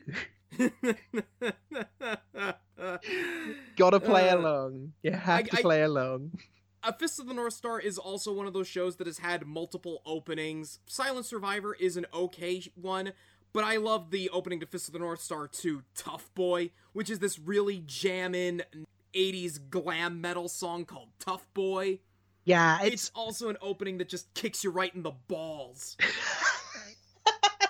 That's definitely one way to describe it. I love openings like that kick you in the balls. So, coincidentally, my number 3 actually has quite a heavy link to Fist of the North Star.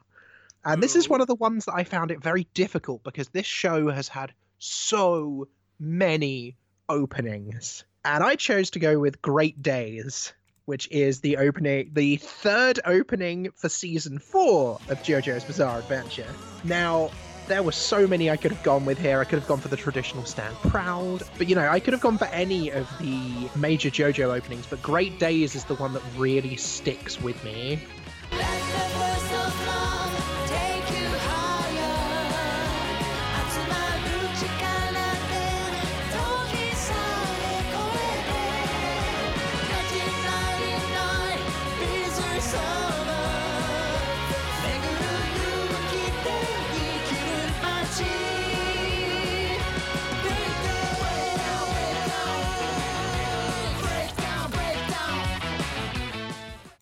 That's pretty good. I've got several of the JoJo's openings.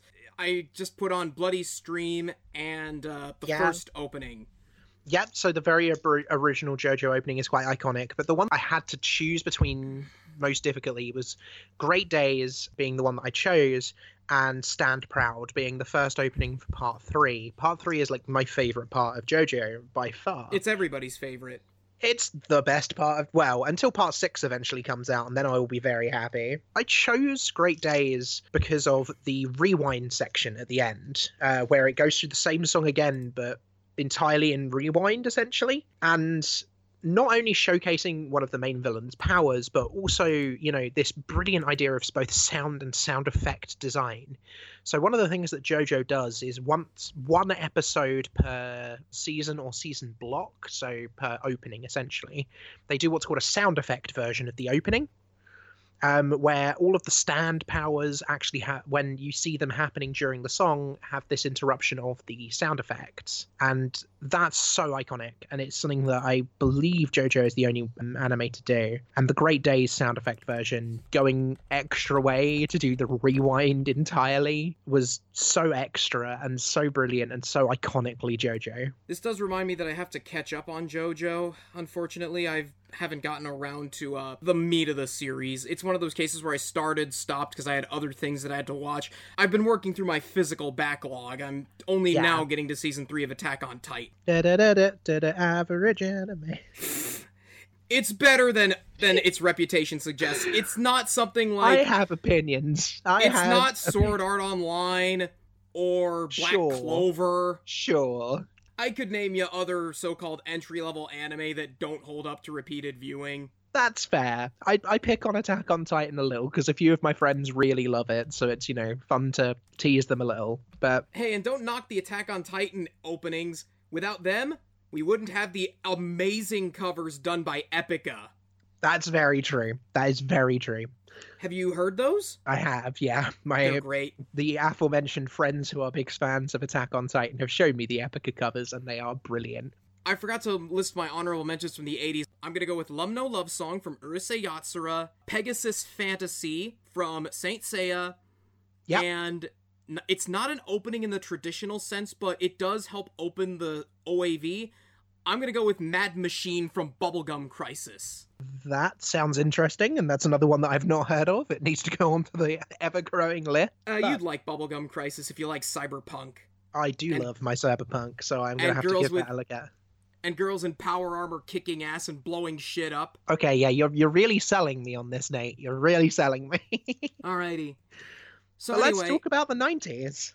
The 90s are my favorite decade for anime openings. Not necessarily for anime, even though a lot of great stuff did come out, and it was a pivotal decade for anime in the West. But in terms of openings from the 90s, I just love the overall 90s sound. A great mix of hard rock, Eurodance, leftovers from city pop. It did have such an eclectic mix of openings in the 90s. It's like going to a buffet, like a really high-end buffet. There's a lot of food that looks really good, and it probably tastes good, too. I have a lot that I could pick from, obviously, but I'm going to continue on with the theme of anime openings that kick you right in the balls. I'm going to go with Reason from Tekkaman Blade. Oh, I've not heard this before, so this is going to be new for me.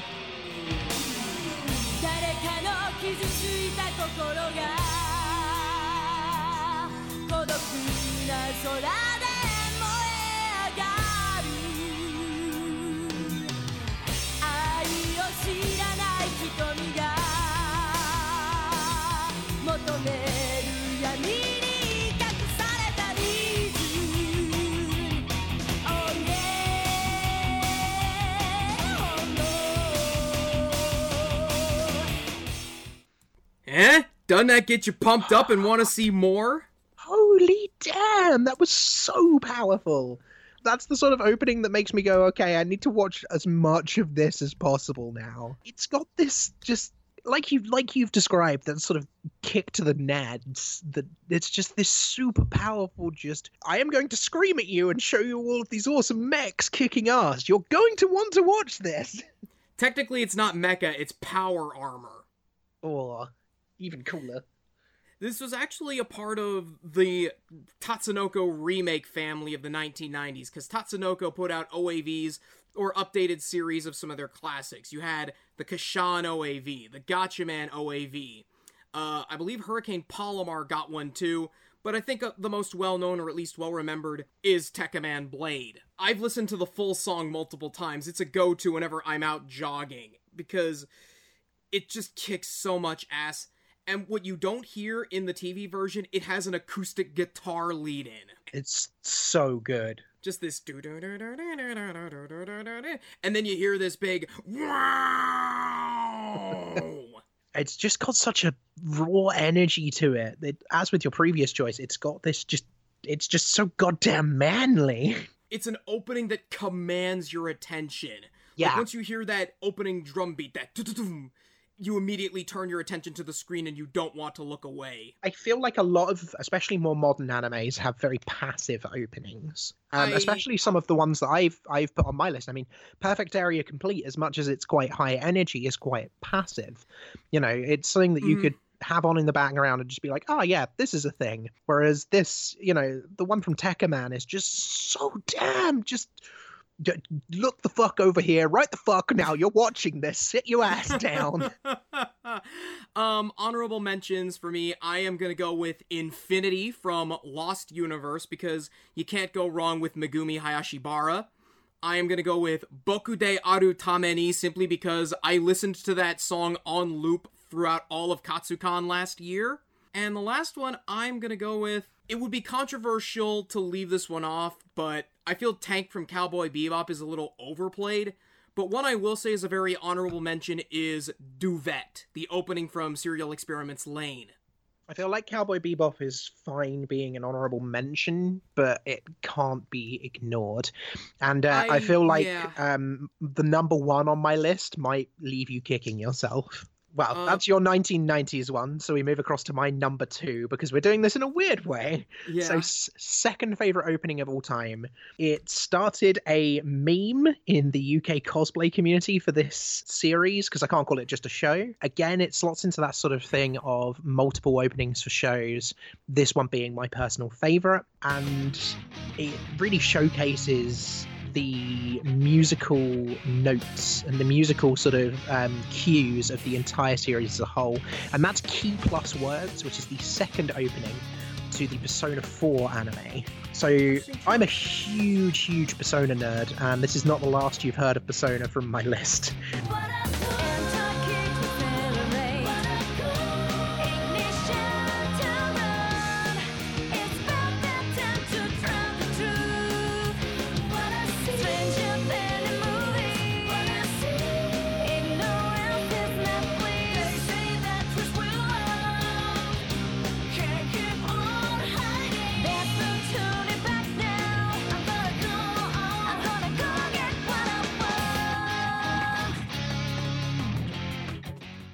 It's such a brilliant sing-along. One of my favorite things about Shoji Meguro as a composer is that he quite often will go for English lyrics as a primary over Japanese lyrics, meaning that us, you know, non-Japanese speakers get an easier time getting to sing along with it. You know, some of the most iconic songs from the Persona series as a whole being things like Reach Out to the Truth, Life Will Change from the more modern Persona 5, and of course Mass Destruction, which starts with the wonderful baby, baby, baby, baby, baby. Nothing quite matches that sort of strength when it comes to anime openings of Key Plus Words. Well, first off, the opening riffs, that da-da, it instantly made me think not of another anime opening, but for a tokusatsu opening. Because it's the same riff as the opening for Kamen Rider Faiz. Obviously, the songs go two different directions. Took cues from Kamen Rider when making the Persona 4 anime. I do like the visuals for that one, though, with the glasses and everything. And every time I saw them adjust their glasses, I half expected Roger Daltrey to come out and go, yeah! And so that was the meme that actually started in our community as well, in the Persona UK cosplay community, when we ended up working for Atlas for a while as well, working with Atlas. The joke was that whenever we were cosplaying from Persona 4, so for example, in my case, I cosplayed the wonderful villain Adachi, we'd all put on our glasses and go, da-da-da-da-da-da. Bitches and whores. But there would just be that one moment where we'd be stood around in a crowd waiting for something to happen, or waiting for the photo shoot, or waiting for something to happen, and just one of us would just da-da-da-da-da-da, and one by one, the rest of us would slowly do it. And I just love it for that. It's got a real place in my heart, but also, like we mentioned, it's got that real oomph to it. It going off of what we had with Tekkaman just now, it's really one that demands your attention. I guess we should move on to my favorite from the 2000s, and for this one, I'm going really obscure for a show that nobody watched, And like the 70s, this was one that was done by Tokyo Movie Shincha. This is the opening for Requiem from the Darkness. The song is called The Flame by Keiko Lee.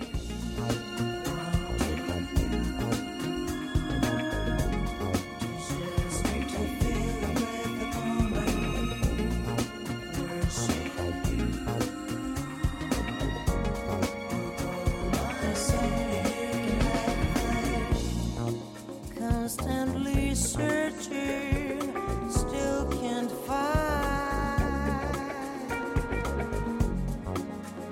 the elusive peace of mind. That was definitely not expected. That was so different to everything else we've had on this list so far. Like mentioned previously about the difference between sort of an active and a passive opening song, this really is passive, but not in a way that means that you can just sort of go, oh, I've had one listen of this, I can ignore this now. It's very much passive in a way of like chill and calming and sort of very mysterious.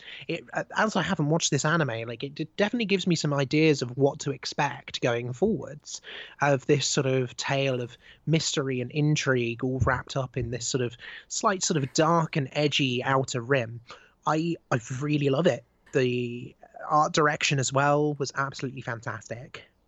I love the use of CGI in the with the cameras zooming through the CGI town. Yeah, really well done. It's a beautiful opening. It's haunting, yet it's very calming.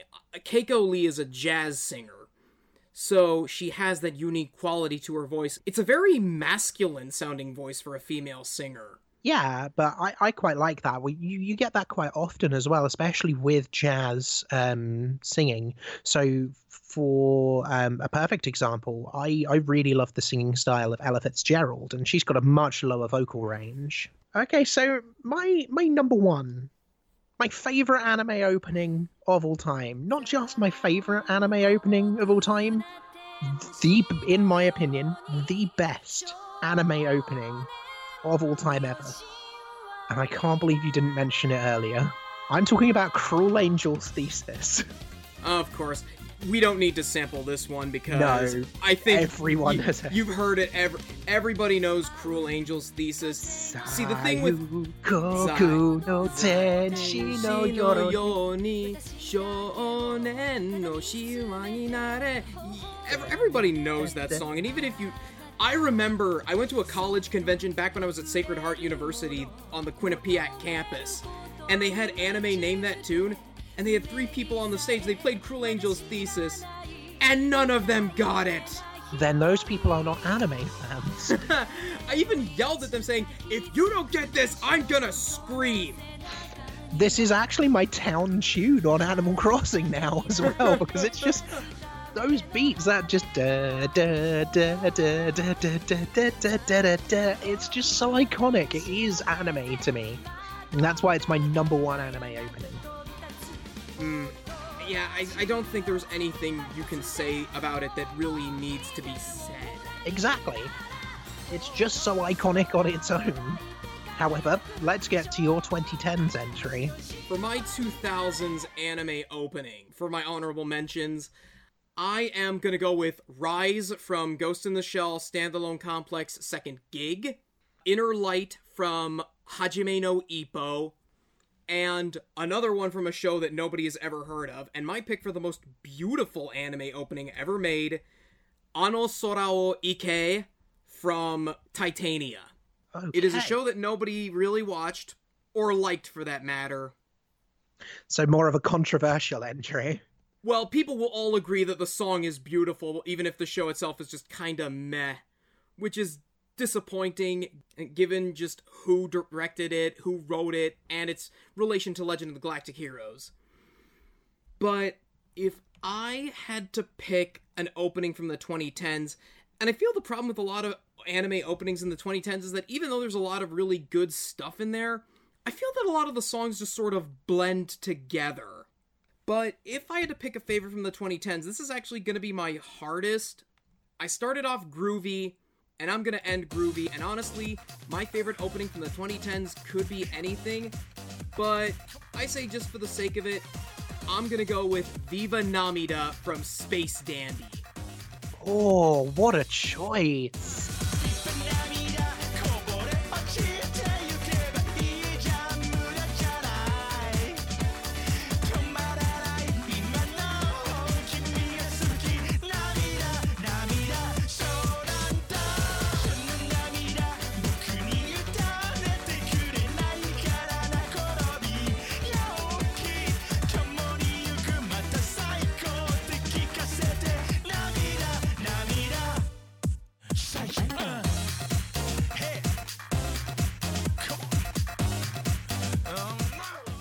I was originally going to go with Flyers from Death Parade, but I don't want to spoil. To me, the opening in and of itself is a spoiler. Oh, wow, okay. I absolutely love the opening for Space Dandy. It didn't take off like it should have in the West for reasons that I think I'll discuss if I eventually do a podcast about Space Dandy. Because my next episode is going to be Tiger and Bunny, and I'm going to talk about, how the show was hyped up to as being sort of the next big thing here in the West. And for a hot minute, it was, and then it wasn't. Yeah, Tiger and Bunny sort of was a flash in the pan, and I feel like Space Dandy deserved a bit more time in the sun as well. Well, in the West, Tiger and Bunny was a flash in the pan. In Japan, they love Tiger and Bunny, and Exactly. it's getting another season. I feel like the same can be said for quite a few, and sometimes it's cultural differences, like an anime that we'll be bringing up later on. In fact, no, I think I took it off here. So an anime that almost made my cut being Idolmaster. One of the Idolmaster openings was on my list of ones to possibly consider. I can see Idolmaster why doesn't hit in the West because of the lack of idol culture, but Space Dandy and Tiger and Bunny, by all intents and purposes, should have kicked off in the West. It really should have.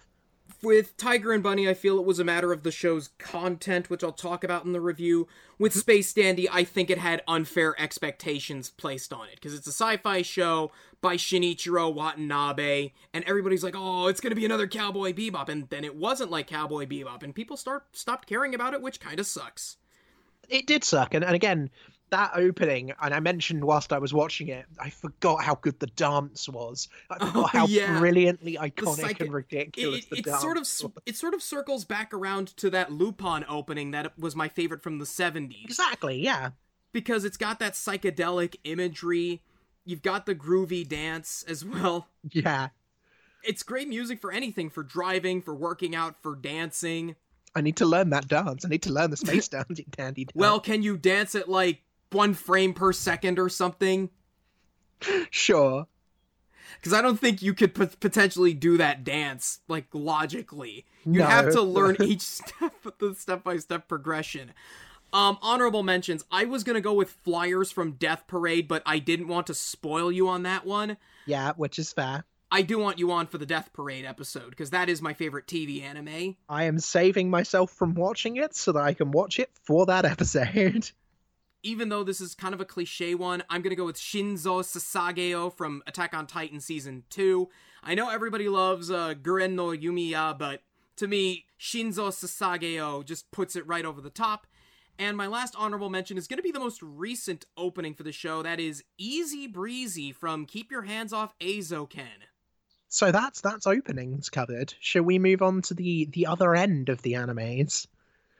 All right, so let's go to endings, and I have 5 of my favorites, but I'm not going in chronological order for this one. I'm just going to choose them at random. So interesting. I'm going to stick with my number 5, number 4, all the way up to my number 1. See, the thing is, the reason why I have a top 5, I don't like doing top 5s because it constantly changes. I'm like, oh, do I like this one more than the other? No, and I'll agree with you there that my top 5 changes, but this, for the purposes of this podcast, I have chosen a snippet of my current viewpoint.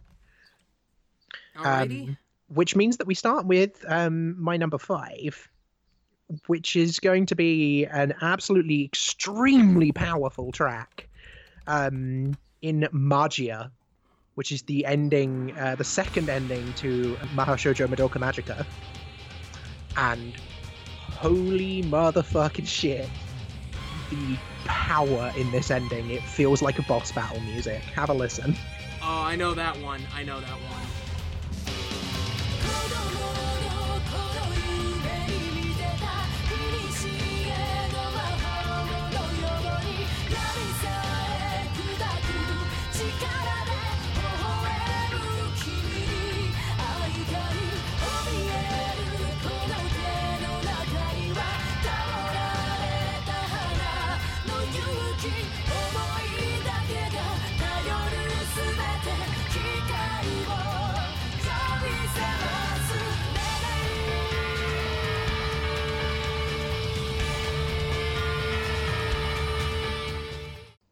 I love an anime ending that decides to rock out, because usually an anime ending is sort of meant to bookend the show, but when you have one that says, nah, I don't want to let you down, I want to kick you in the dick again.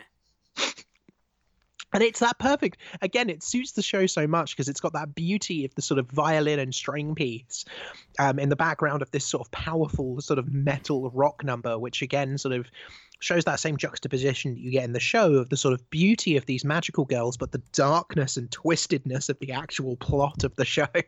Madoka Magica has a really beautiful yin-yang to it, and I think Magia definitely suits that.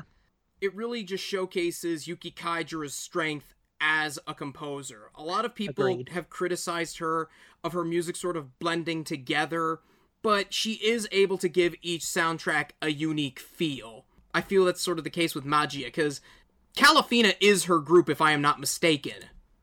Believe so, yes. It's funny, Yuki Kaijira did the soundtrack to two quote-unquote dark magical girl shows that I both really, really like. The first being Madoka Magica, but the older one is one I don't think you've heard of. It's My Hime. I haven't, no. I'm definitely going to have to give that a look if it's anything similar to Madoka. It's similar to Madoka, but not really. It's more like a girls' fighting show, but nobody gets their clothes ripped off.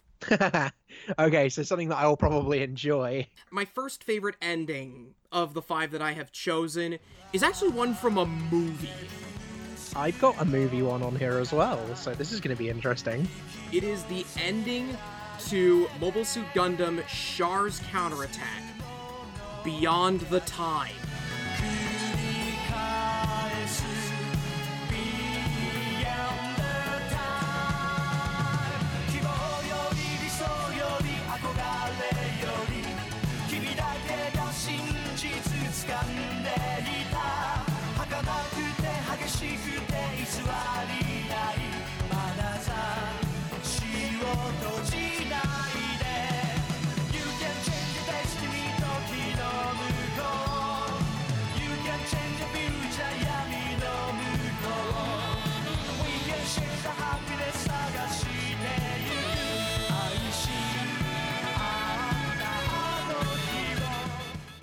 There are 2 honorable mentions I want to give for my favorite anime movie ending theme. I've got to go with the ending theme to the Galaxy Express 3-9 movie because of how damn catchy it is, and an Angel's Paints from Macross Plus, but I have to give the nod to Beyond the Time simply because Char's Counterattack was meant to be the finale to Mobile Suit Gundam. It does have a very final feeling to it as well. I just love the lyrics to this one. You can change your destiny beyond the time. You can change your future beyond the darkness. We can share the happiness. It's sort of that somber moment where the battle between Neo Zeon and the Earth Federation may be over for now, but the war will continue. But for this brief moment, we have a glimmer of hope that hopefully we can have peace for the interim time, even though it's only going to be a matter of days before Zeon plans their next attack. But for this moment, this one brief moment, we can send off the brave men and women who gave their lives to save the Earth Federation from a giant asteroid that was sent flying to Earth. Yeah, exactly. And it gives off that vibe as well. It really gives off this sort of somber and really sort of, what's the word I'm looking for here? Sensible. It's a very sort of respectful ending. You get the idea that this is very much in reflection. I just love the bridge before the second chorus, the Beyond the Time. Yeah, absolutely. that was the part that I got to as well. It sort of made me really go, oh wow, this is, this is really powerful and quite stirring as well. Let's hear your number 4. My number 4, we're going back. In fact, at this point, all of these will have been things that we've already touched on. So we're going back to Nana now, and we're going to the first ending as well of Nana, being Starless Night, sung by Olivia. One of the most powerful parts about this for me is, as mentioned before, Reira, the name, actually came from the character Reira from Nana, and this song is supposed to have been sung by Reira, hence its meaningfulness to me.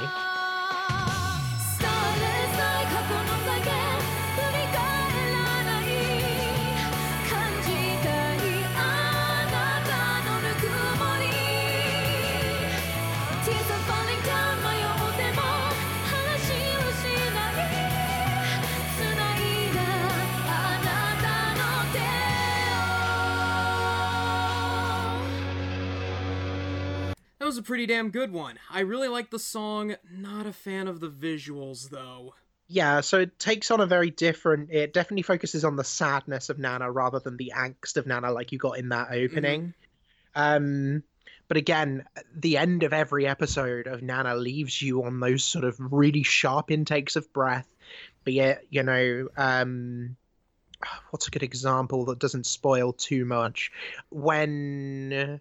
Just say that it's more powerful than you watch it with context. Yeah, so that when that ending kicks in, it's almost a comfort blanket at the end of you've just had something dumped on you that you're going to need like a week to process. Right. Nana has a habit of pulling the rug out from under you and going, oh, by the way, you know that thing that we've been building up a whole episode? Actually, it's this. Well, I guess I should move on to my 4th opening, and even though I am going to be a basic bastard, because even if the show doesn't hold up after all these years, I cannot talk about my favorite anime endings unless I talk about the one that brought me to the dance, and that is the first ending to Inuyasha, My Will by Dream.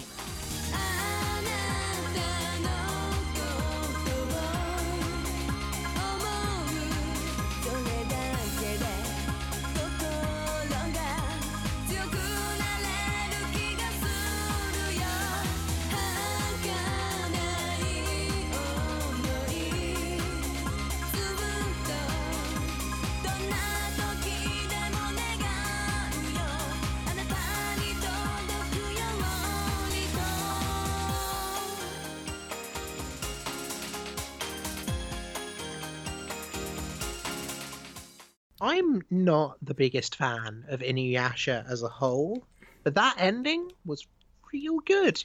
Yeah, like when I first saw that as a kid, because I would set my VHS tape to record Inuyasha because it aired at this impossible hour here in the United States, and I first heard that song, I'm like, wait a minute, this isn't just some random instrumental opening, they're singing in some foreign language. That's Japanese. And I like this melody because I am a huge mark for Eurodance. And it sounds like this is just stupendous commentary here, but it feels like the beat was added in afterwards because it's this sort of wonderful, beautiful, sort of like traditional Japanese singing. I love this like weird Euro beat behind it. I know I'm gonna get this term wrong, but I like that little snare they use at the beginning. That little. I think you're correct with it being a snare. Yeah, I like that snare they use at the beginning. It just adds a little extra punch to it. But I also like the visuals as well with the 3 girls from Inuyasha, Kagome, Sango, and Kikyo. Even though Sango doesn't show up until it's been a while since I've seen Inuyasha, but 20 episodes in. Again, I love anime with unique visuals. I especially like the shot of the Ferris wheel that looks like it was filmed at Bayonne, New Jersey. It does give off a very American vibe, some of the locations. Yeah, it looks like Bayonne. Like they shot it in Bayonne. I could Photoshop a Ferris wheel. I could Photoshop the Ferris wheel that's outside of the hotel they have Katsukan at and stick it in Bayonne and you wouldn't know the difference. I think we just need to steal that Ferris wheel and put it in Bayonne. Yeah, no, good luck with that. I do like the opening, those flowers. I don't know what the name of those sorts of flowers are, but I believe they're in the ending to Demon Slayer, which I haven't seen, nor have I seen the openings and endings to, but I know people will also know those flowers from Demon Slayer. It might mean that they have some form of cultural significance as well. So, it might be interesting to do some research into that. Yeah, someone will have to answer that. Moving on to your number 3. So, we're back to JoJo. This was very difficult to choose from. Oh, dear. And I know that everyone will be expecting me to go, and I've chosen Roundabout because it's so iconic, you know. To be continued. But I didn't go for Roundabout. I went for season 3 because Stardust Crusaders is the best part of JoJo. But I actually went for one of their using a real song as the ending parts. Last Train Home by Pat Methis. It's very peaceful. Bearing in mind that this comes after some of the most powerful and sort of like disturbing and like stirring parts of the anime, this wonderfully calm and peaceful ending is so unique. Indeed. I like the visuals too, because as I said, anime endings where there's movement and we're not just panning across a still image, but in this case, they're using a lot of tricks to move across. It reminds me, have you ever seen the music video for Apple by Royksop? Yeah, I have. I got vibes from that. Definitely gives that vibe. Yeah, it gives that very sort of heavily artistic, very sort of reflective vibe. Speaking of reflection, I guess I should give you my next one. I tend not to cry when I'm listening to anime endings or anything like that. We've listened to one triumphant, we have listened to one that's nostalgic. This is an anime ending that never fails to break me. And it's not from a show you would expect. This is the ending song to Gaogaigar. Specifically, Gaogaigar Final, the character version. Oh, okay. The song is used throughout the show, but this version right here is used at the end of the first series, and it is also used in the final episode of Final. I've not heard of Gaogaigar before.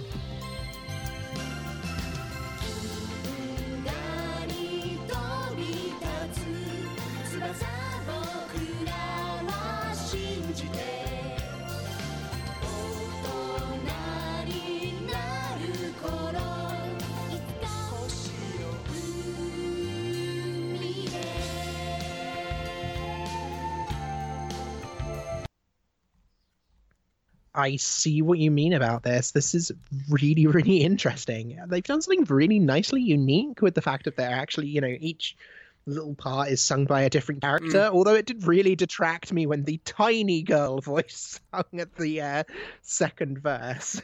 The Gaogaigar ending originally by itself is fine, because Gaogaigar is such a hot-blooded, crazy, and over-the-top show meant for children, and the opening reflects this with its repeated yellings of ga-ga-ga, ga-ga-ga, Gaogaigar. But the ending is very calming, it's very tranquil, but the character version is what makes my list, because whereas the main opening is sort of like this nice little lullaby that's sort of meant to be played for our main character who's a kid named Mamoru, the character version sounds like it's the main cast saying goodbye. Yeah. It's really quite stirringly sad, but at the same time, kind of happy. Sorry. I'm just having a breakdown talking about it. No, that's absolutely fine. That's more than understandable. Because maybe if you don't know the context, it'll mean nothing to you, but if you've seen Gaogaigar Final and you know how it ends, it just punches you right in the stomach. Yeah, my number 1 has some vibes from that as well, Oh, well. But I've got to get through my number 2 yet. My favorite part of that, though, and I think the one that really hits me, it's when Nobuyuki Hiyama comes on, because all the singers for that ending are female, but then Nobuyuki Hiyama comes on, and he's like 5 octaves lower than everybody else. Yeah. I love the fact as well that he actually can hold his notes, but he still sounds somewhat hesitant. I don't know if that just came off differently, but... Nobuyuki Hiyama, you are a legend. Oh, And if you played Zelda, you were a big part of our childhoods. really? Yeah, he was the voice Who of did he- Adult Link in Ocarina of Time. Holy damn! Okay, I love this guy a lot now. Mhm. Okay, so talking about legends of anime and music together, have you ever heard of a wonderful man named Lotus Juice? Oh, yes. So my last two are actually from the same series, but we're going to go with the ending for the Persona 4 anime first, being Beauty of Destiny.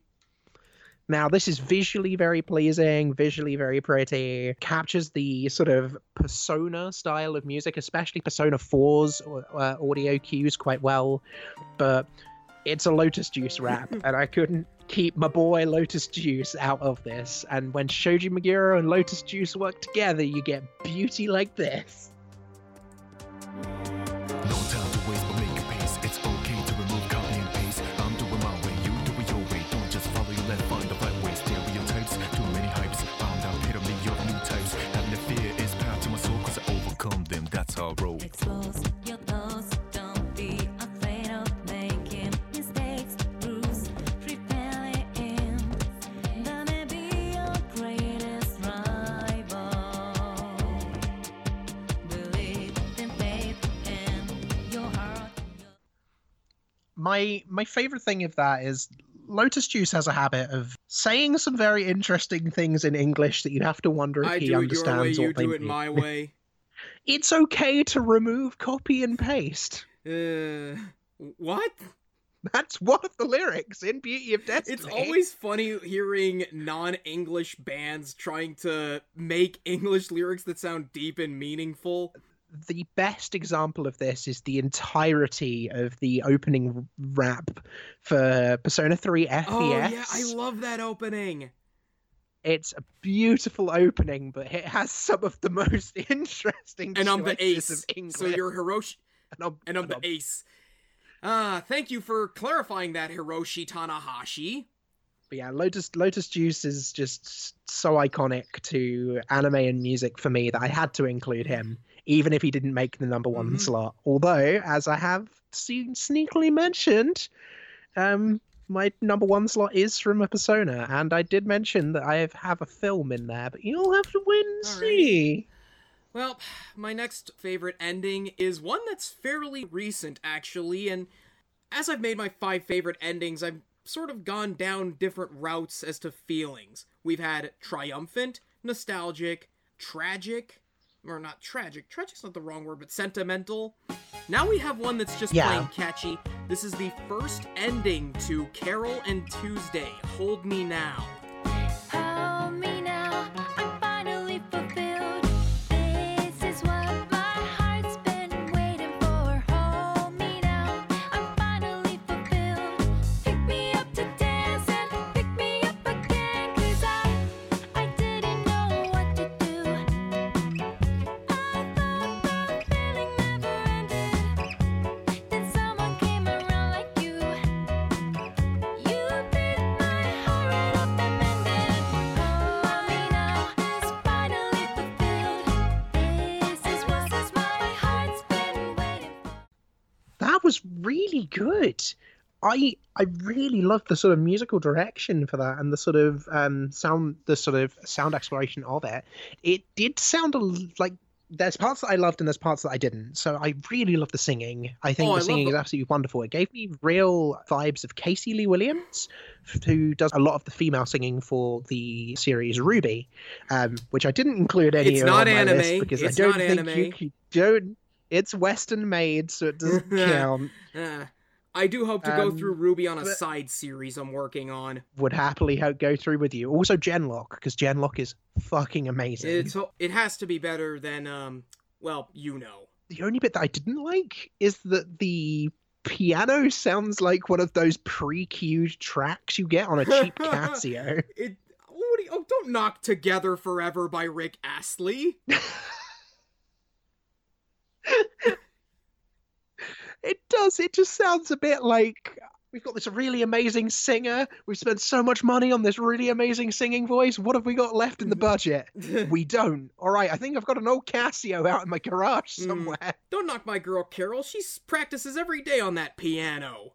by pressing the place on one button. See, my favorite part of that, you mentioned it, is the singing. I do like that little harmony. The structure for the song is rather peculiar because you have chorus, verse, chorus. It's not your typically structured pop song. But I love that little harmony, that little pick me up to dance and pick me up again. I could listen to that for hours and hours on end. It's like the opening notes to My Soul Your Beats from Angel Beats. As I like to say, those are whole notes. Really, really good.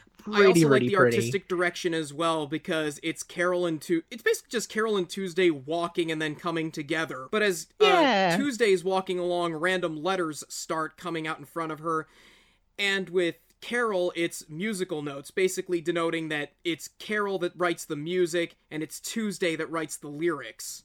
Yeah. So it's simple direction, but I really like it. So take it away with your favorite ending. So we're going back to Persona, and we're going to the Persona 3 movies. Now, there were 4 movies, the fourth of which ties up the end of the Persona 3 storyline. And at the end of the Persona 3 game, they have the same song as well. And that's Kimi no Kyoku. Oh, yes. It makes me cry every single time. You don't need to say anything else. I've listened to that song. It's very reflective. Even if you don't know anything about Persona, you can immediately tell what emotion they're going for. It's really cool. It's so final as well, and the part of it that made me cry so much is when you get to that really so there's that part that you just want to sing along and cry at the same time with, which is the isn't that day, isn't that day, isn't that day, and it's so heartbreaking because it's such a almost happy sounding song, but at the same time after such a sad ending. And I don't know that much Japanese, but I feel myself singing along to it every single time. The lyrics themselves, because I've looked up the lyrics, it very much is fitting within the theme of Persona 3. And Persona 3 being probably my favourite game of all time, you know, it just all tied together, and it's so beautiful, and I genuinely love it, and I couldn't pick anything other for my favourite ending theme. Well, my favorite, and again, this is gonna be awkward, because the visuals for this are not for the faint of heart, but it goes with the tone of the show. So we've had catchy, sentimental, nostalgic, and triumphant. Now we return to my favorite type of anime song, the ones that give you a good kick in the balls. And I am going with my personal favorite anime ending, maybe of all time, in terms of ones that just absolutely bookend a show with a exclamation point. It's Cause Disarray from Rin, Daughters of Nemesine.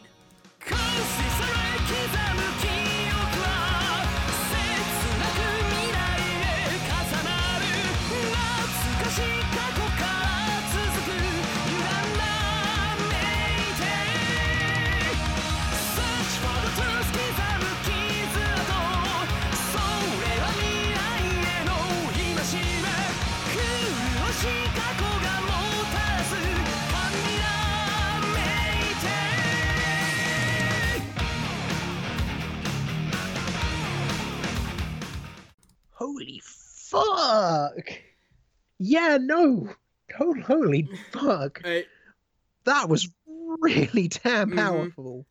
I see what you mean about the visual cues. I see what you mean about the sort of, warning me about some of the imagery. The thing is that unlike some other anime that try to shock you, this one actually fits within the tone of the show, because Rin Daughters of Nemesine, while not hentai, is very smutty. There's lots of sex.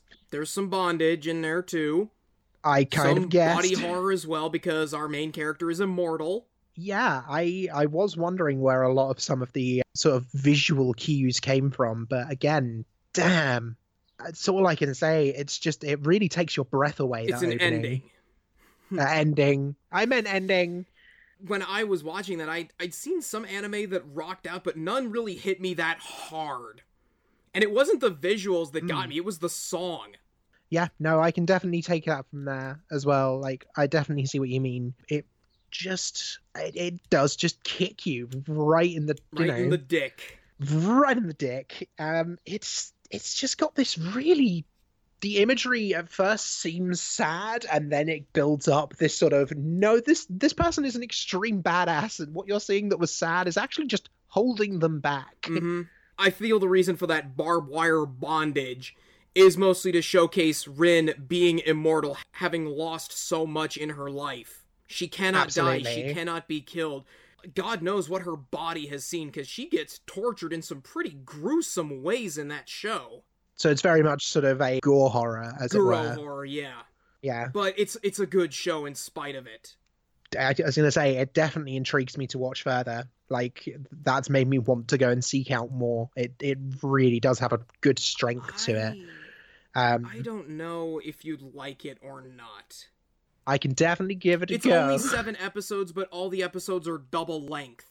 Okay, interesting. And the funny thing is that this was not an OAV. I believe this was shown on a satellite channel. But yeah, there we go. That is endings. Speaking of endings, I think that's pretty much all of our things done. I believe that's it. Yeah, I think given how long we went, this might be its own little bonus show. I think that's gonna do it for this podcast. So until then, I'm Otaku Nate, and I am Reira. Peace out and Sig Zeon. Congratulations!